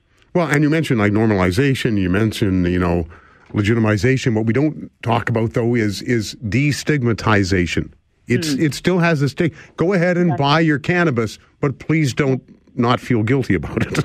Well, and that's it. And so that's part of the normalization. And my work, one of the main reasons I'm studying cannabis tourism, it's personal. It's a form of self-advocacy in such a big way. This is part of my personal journey to destigmatize cannabis, using this professional skill set that I have in this unique store of knowledge, because I am a cannabis consumer, and I do consume it for very specific purposes and for very specific intentions. And to be questioned on it, I just know that people don't understand. And that's part of the stigma. And that's why education, not only in tourism, but in society in general, around the benefits that surround cannabis is really important. And tourism has a role to play with that, too. And the other thing I wanted to add, too, look at me. I consider myself, and I can't believe I'm going to be saying this on the air, but I consider myself an upwardly motivated pothead. I do, and I'm not ashamed of it. I work hard. I have a family. I have 3 kids. They all go to school. I have a husband. We're working together to build a life, and in the meantime, I get to do this work that I so enjoy doing. And I want to be a professor at the end of the day. At the end of the day, that's what it is. And so I use that as my proof. I say, okay, well, yes, I smoke cannabis, but look, I've also been awarded these grants. I've also written these research papers. I'm a postdoctoral fellow at the University of Guelph. I have all of these credentials, and so I know that I mean, and this is, again, a personal experience for everyone. This research has enabled me to sort of step forward and say, okay, look, yes, I'm a consumer, and I'm hoping that not only can cannabis tourism destigmatize, but my doing this work, I'm hoping can destigmatize or lend to it to some degree.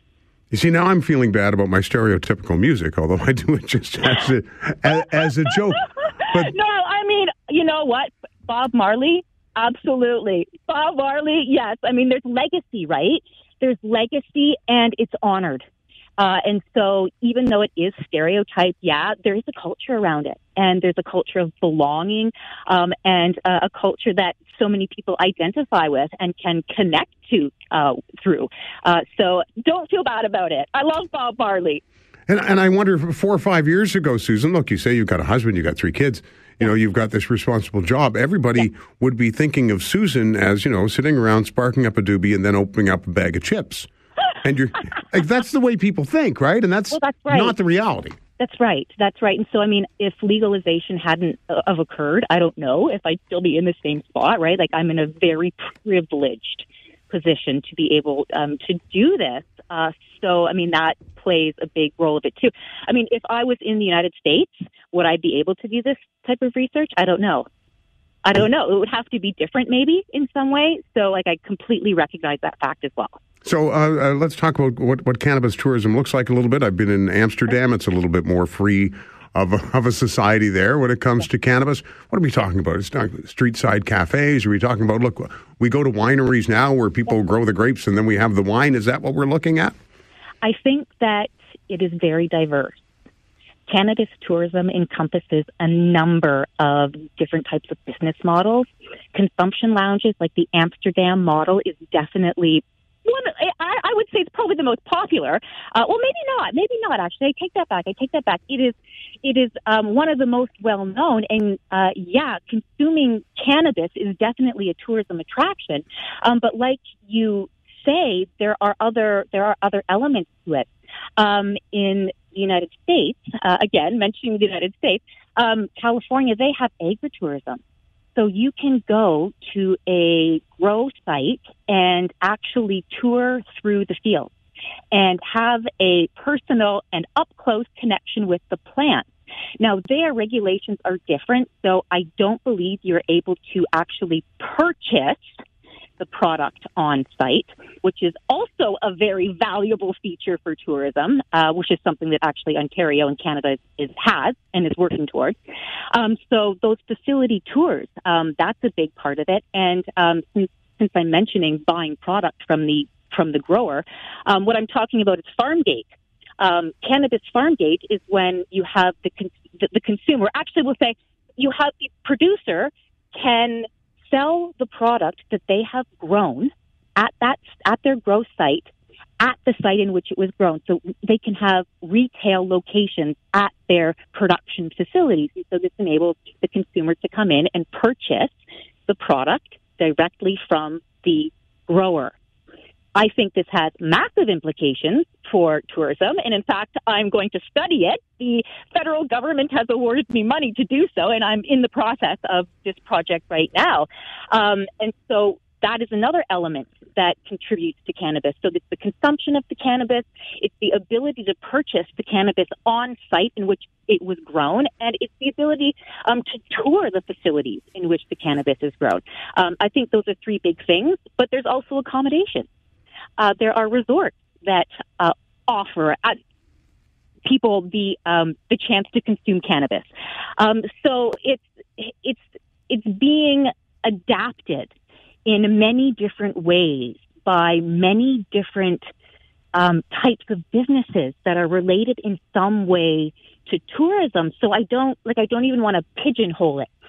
Because I think that the opportunities that these entrepreneurs are going to create for us is beyond anything that I can imagine at this point. So did you say the farm gate model is allowed or it's still under study? It is allowed, and in fact, we have 3 farm gate stores in Ontario currently. And there's, I think, 2 in New Brunswick, and there are talks in BC. BC hopes to open them. But yes, in Ontario, there are 3. What the heck? The left coast doesn't have them open yet? That doesn't seem right. Ontario beat, I know, right? So very interesting, right? Interesting way things unravel geographically. Yeah. I just love that concept so much. Susan, thank you for your time today.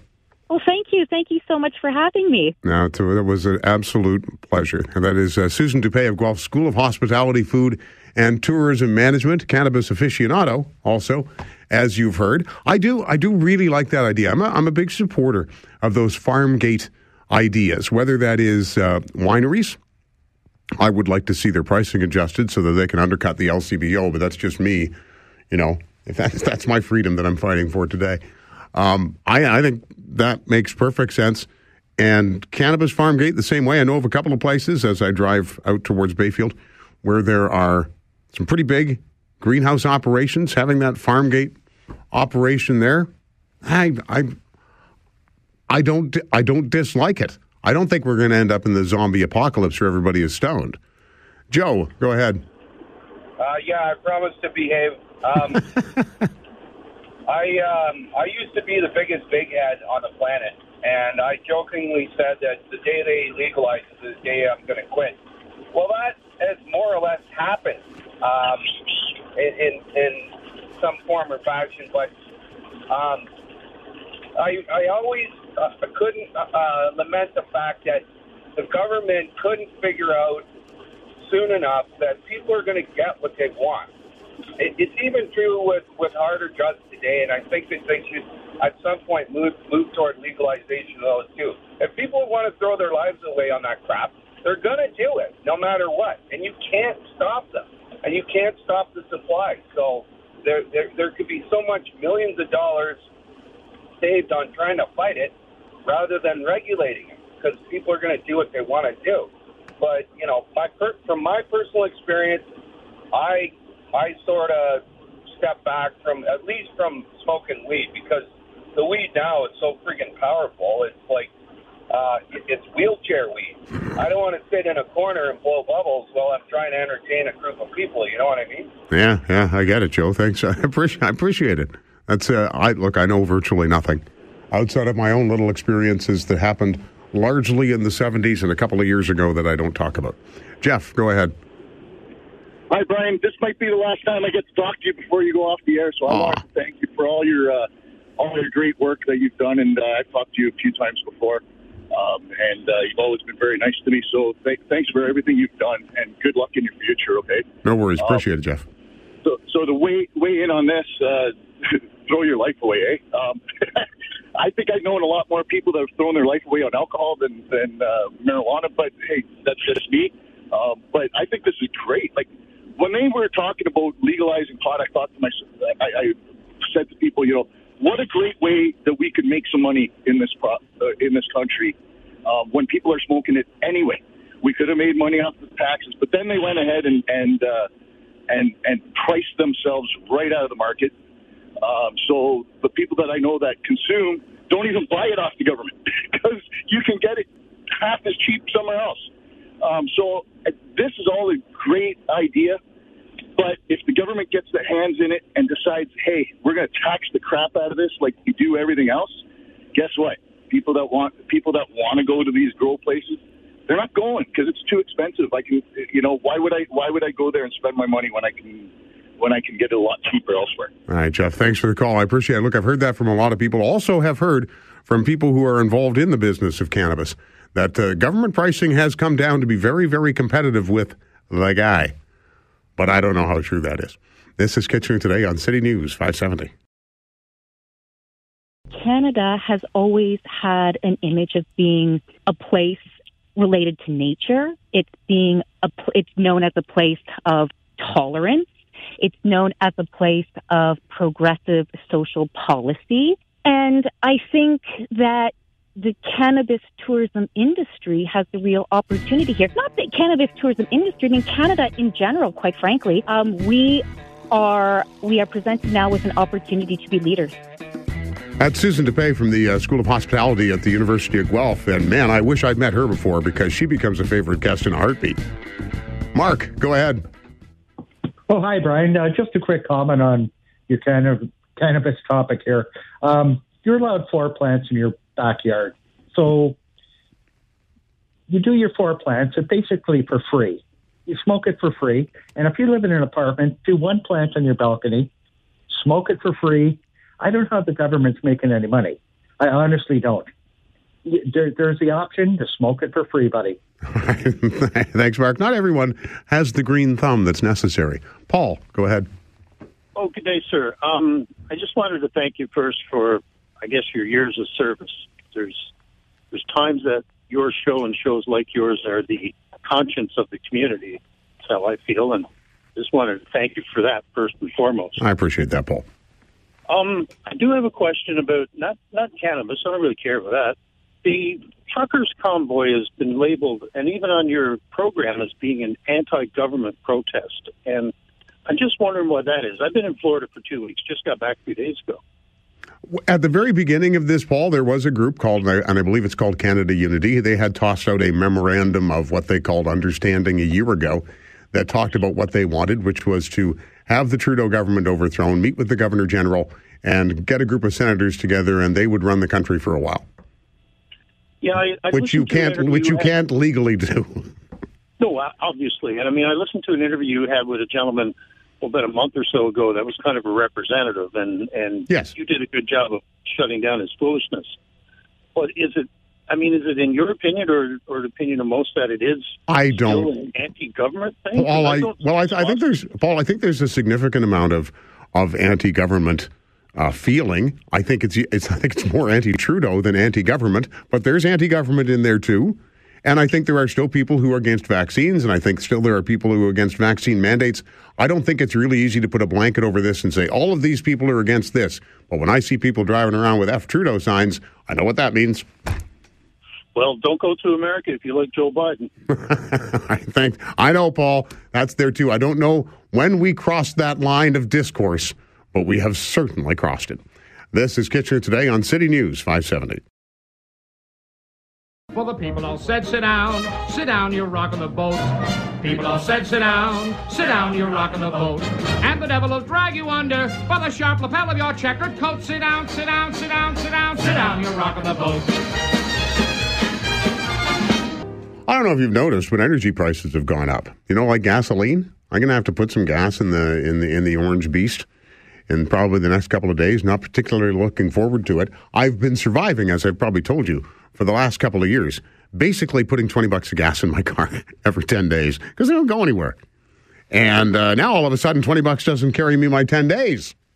And electricity prices go up. Obviously, if gas is going up, the price of oil is going up, so heating oil is going up. Lots of costs. Mike Schreiner is the leader of the Green Party of Ontario, also the MPP for Guelph. And, well, Mike, how do we save some money outside of sitting around in the dark and the cold, which seems like fun? Yeah, Brian, we certainly don't want to be sitting in the dark or out in the cold. So the Ontario Greens are putting forward some solutions to help with rising energy prices. And when it comes to cars, let's make electric vehicles affordable for people. I mean, for me to plug my car in overnight at home costs a couple bucks or so to fill it up with electricity, about $10 to $12 at a high-speed charger, compared to what people are paying at the pumps. It just makes sense to go electric. And when it comes to our utility bills, let's actually provide financial supports to people and businesses to help them retrofit their buildings to make them more energy efficient so we can help people save money by saving energy. And by the way, create hundreds of thousands of good jobs retrofitting our buildings. But we got to spend money to save money. I guess we understand that, Mike, but it's tough for most people with the way prices have gone up over the last couple of years. Oh, it's really tough, Brian. And if you look at what most experts are predicting, energy costs are only going to continue to rise. And so that's why, putting Band-Aids on it isn't going to solve the problem for people. I mean, Ontario Greens have been calling for ways to make life more affordable for people by switching to cheaper energy sources. And, now's the time to do it. And by the way, it also helps us address the climate crisis, which is related to all this as well. But you know what? It costs much less to take public transit, drive an electric vehicle.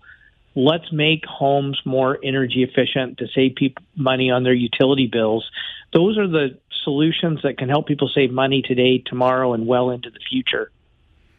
And Mike, you mentioned transit, and that's interesting because I've been doing a little research on how I could possibly get to a spot in Scarborough in the next little while. Yes. No, that's actually true. I have to figure this out. Yep. There is no convenient way to take transit. It is a 2.5-hour journey. And you know what? I don't have enough time on this planet to deal with that anymore. And it's at least 10 years before any of that changes. Yeah, I hear you on that one, Brian. And by the way, congratulations on your new gig. I wish you well.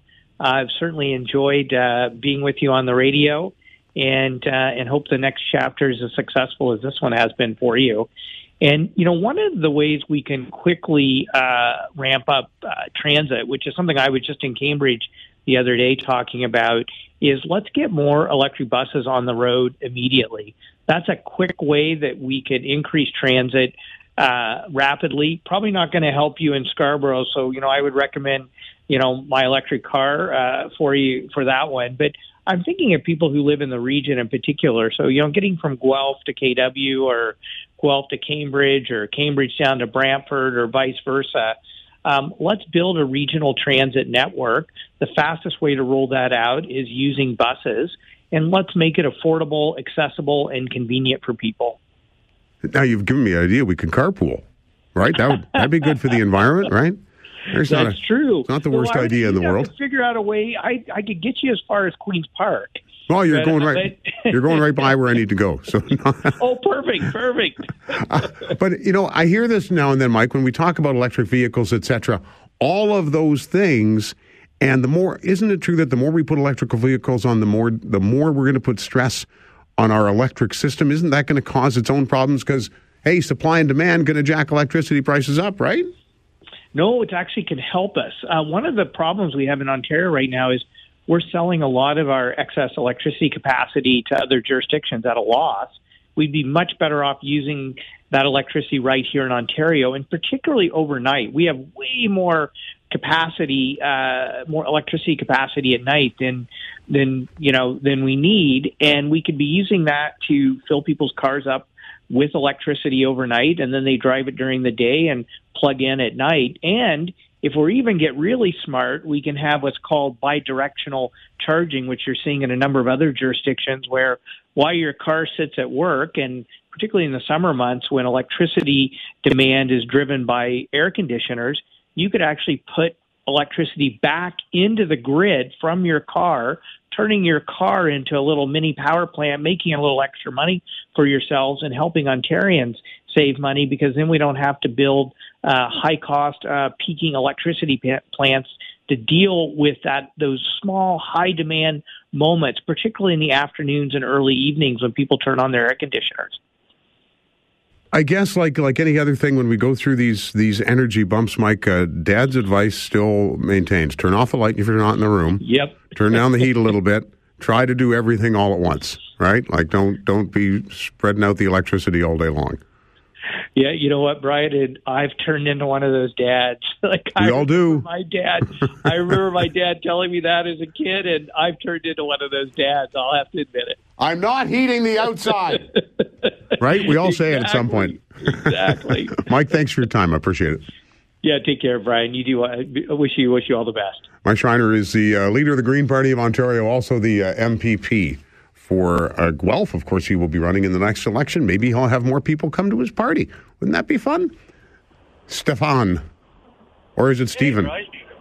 Oh, Stefan. Stefan, okay. I shall say it with an accent for no apparent reason. There are companies out there like Hyliion in Texas that convert Class A trucks, which are transport trucks, to run 100% on natural gas using RNG technology. And basically your trucks would be net negative carbon, because not only you're using methane, but you're taking the methane from landfills. There are stations all over Canada and 670 stations in U.S. that are methane, and it would actually help everything related to carbon for all the transport trucks. Stefan, yes. If we can run vehicles on methane, that means we could just hook it up to a cow and we'd be fine, right? Right? Well, no. We're going to need some help. It's more elaborate than that, because from the landfill, you collect the methane, and you're using it as a burning source.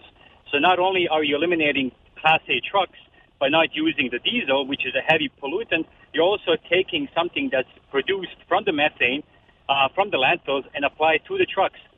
And the infrastructure is already there. It doesn't have to be installed. There's stations all over Canada that have methane, and ideas like that should be recommended to the Parliament, or having incentives for the trucks like Peterbilt, Kenworth, that they can apply to convert that. And actually, Peterbilt already has a deal with Hyliion, which produce 150 trucks daily that run on methane. So ideas like that should be recommended. Hi, Stefan. Thanks for the call. Really appreciate it. I like to learn about things like that. Marina, go ahead. Yes, hi. How are you? I'm good. I'm just wanted to more or less have a couple comments. First of all, I totally disagree what the Green Party person was saying about not putting stress on the electricity. You're absolutely right what you were saying. If there's more demand, the prices will go up like with everything else. I think electric cars are great, but the government is not doing anything to help out with getting us cheaper prices. Plus, I find that the cars are still only giving you 300-400 kilometers, and if you are in business and you are in sales and you have to drive a lot, you cannot take the time to constantly look for somewhere where you can charge. Is that your situation, Marina? It is. Ah, okay. I'm driving a lot. I'm actually just on my way back from Montreal. I do have a hybrid, which I love my hybrid because I do both. I have my electricity as well I have my gas. So I just went from Cornwall to Montreal and back to Ayr, Ontario on one tank because of my hybrid portion as well. But I think people always hear one thing and they think like, oh, this is the best thing ever. Let's buy. Everybody has electric cars. And then suddenly they're going to turn around and the electricity will be as expensive as our gas right now. Oh, don't even talk about things like that, Marina. Drive safe, Marina. Thanks for the call. I appreciate it. Rui, go ahead. Good afternoon again, Brian. Yeah, but she is right, eh? The more electrical cars you're going to have on the grids, the more the grid's going to have to power up. So one way or the other, we're paying for energy. Me, I will drive an electrical car, make sure it sounds like a V8. So give me something, like electrical cars are quiet. I don't like that. Is this impacting your manliness, Rui? Yes, it is, Brian. Yes, it is. I want to hear the boom, boom, boom, boom, boom. Well, here you go. I mean? I've solved your problem for you. You make the noise yourself, get a microphone, put it on the car, and go, there you go, you're all set. That's funny. But you know what? Yeah, I'm with it. Like, I know the future, what the future is. I don't know, but I figured it's going to be electrical cars. Yeah, you know what, Brian? Actually, if you take a drill and you hold it to your hand and you spin it, try to put a bit in, that's a lot of power, right? Most of the time you can't hold on to it, right? Sure. So electrical cars have a lot of torque. I love that. Yeah, I know. That I've you can been really in a few take of them. out fast. Yeah, they do All move. I want, Brian, is a sound. All right. Boom, boom, boom, boom, boom. We can fix that. That's All right. not a problem. Really appreciate the call. Look, I get it, right? For those who are gearheads, you love the sound of the car.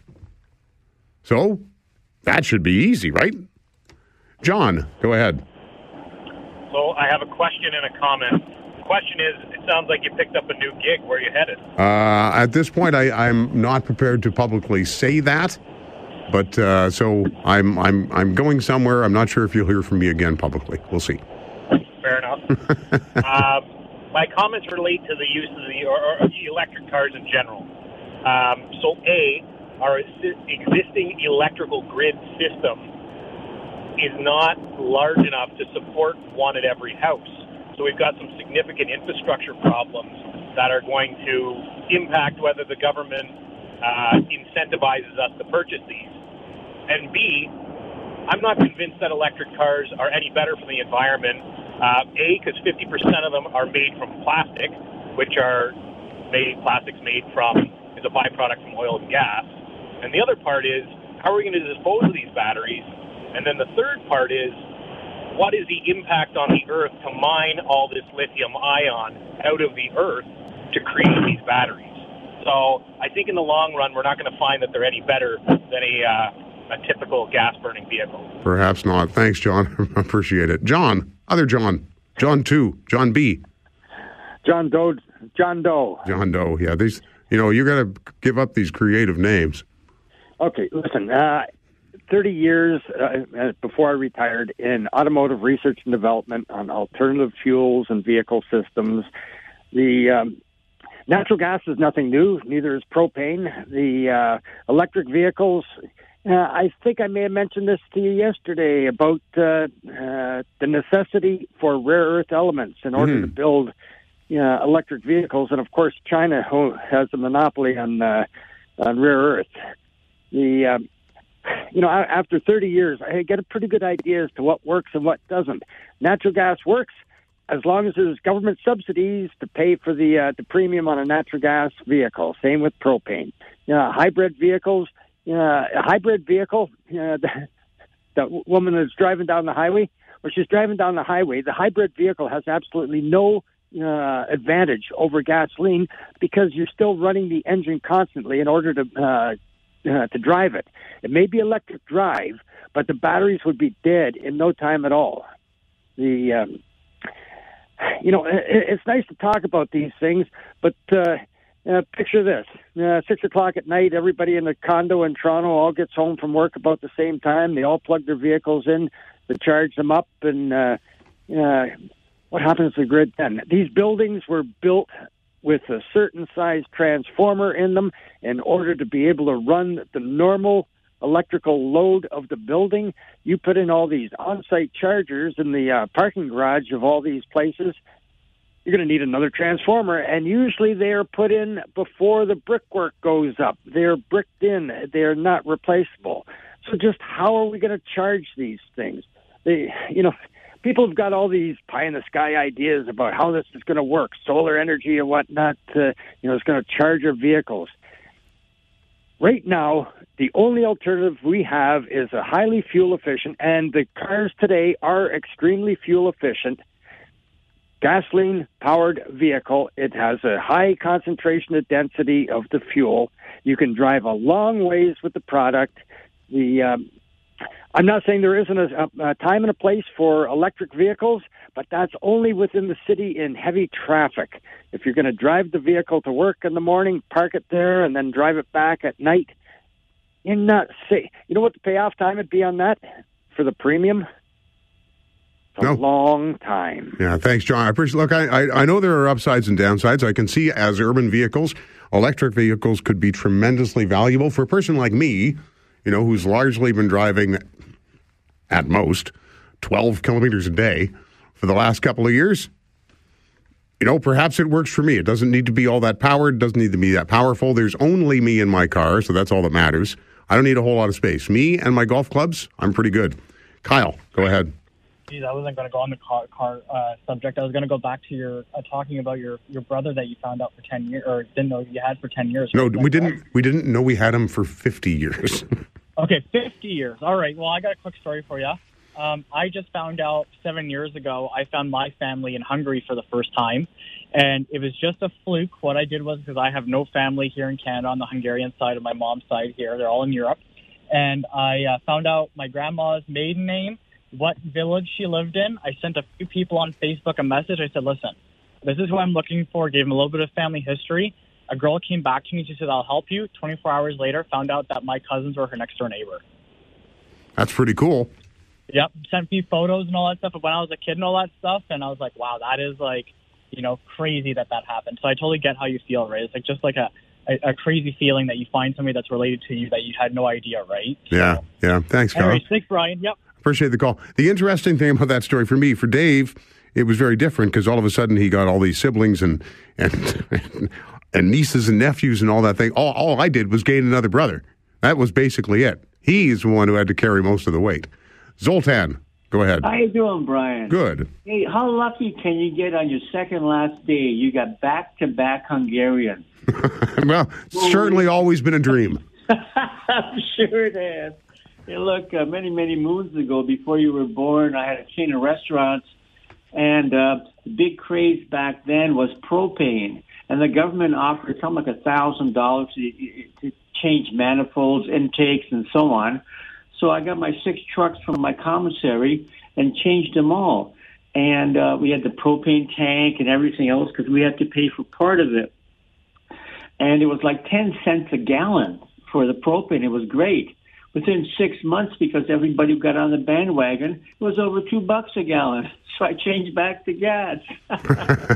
Thanks, Zoltan. You were saying that that companies will take advantage of supply and demand? Shocking. Manny, go ahead.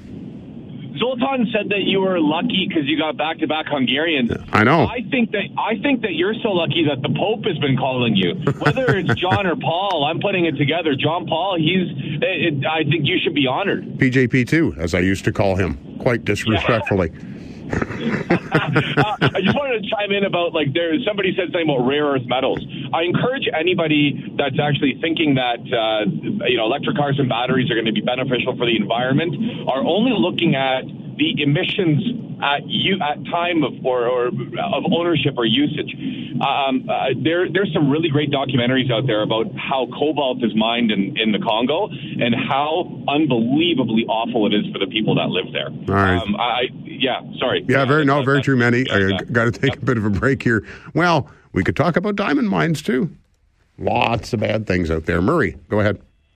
Well, listen, I had a propane van once before, and I'll never buy one that's just straight propane. A dual propane gas, yeah.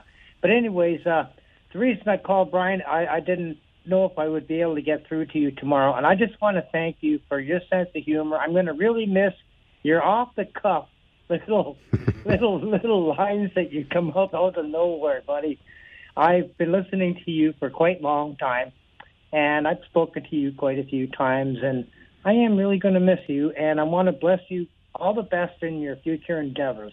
Thank you, Murray. I really appreciate it. My only wish in this world, Tom, I'm not going to be able to get to you here, but we got plenty of time tomorrow. My only wish in this world is that my wife found me half as funny as I think I am. This is Kitchener Today on City News 570. Holy cow, not a lot of time. Mike, go ahead. Mike. Yes, hello, how are you today? Good. Okay, you're talking about electric vehicles? Yep, got to go quick. People don't realize that 30% of the money that from the fossil fuels go towards road taxes. So if you're plugging it in at home, how are you going to pay the road tax? Okay, thanks, Mike. Barry, quick. Yeah, I just wanted to tell you that years ago I built a house and I put an electric furnace in it because it was a thing to do. But then after a few years, 7-8 years, I sold it. And the guy that never cut wood or nothing for the wood stove, which I had, the first thing to go was the electric furnace. It cost him a fortune. All right, thanks, Barry. Appreciate the call. Tom, I'm not going to get to you. Tomorrow, this was the penultimate show, which I think tomorrow means it's the ultimate show. Here's what it means. It means tomorrow is the last show. This is it. Tomorrow, Kitchener Today with Brian Burke. Last time, I'm going to have another one of my favorite guests on, Sylvain Charlebois, will join me to talk about food and a bunch of other things probably because Sylvain's really fascinating. Actor George Clooney will be here. A variety of other really A-list celebrities. I made all of that up. I'll be here. Brittany Bill will be here. Paulie will be here. We will replay the legendary TV dinners bit. Join me tomorrow, noon to 3. This is Kitchener Today on City News 570. Happy trails to you until we meet again. Happy trails to you. Keep smiling until then. Who cares about the clouds if we're together? Just sing a song and bring the sunny weather. Happy trails to you till we meet again. Happy trails.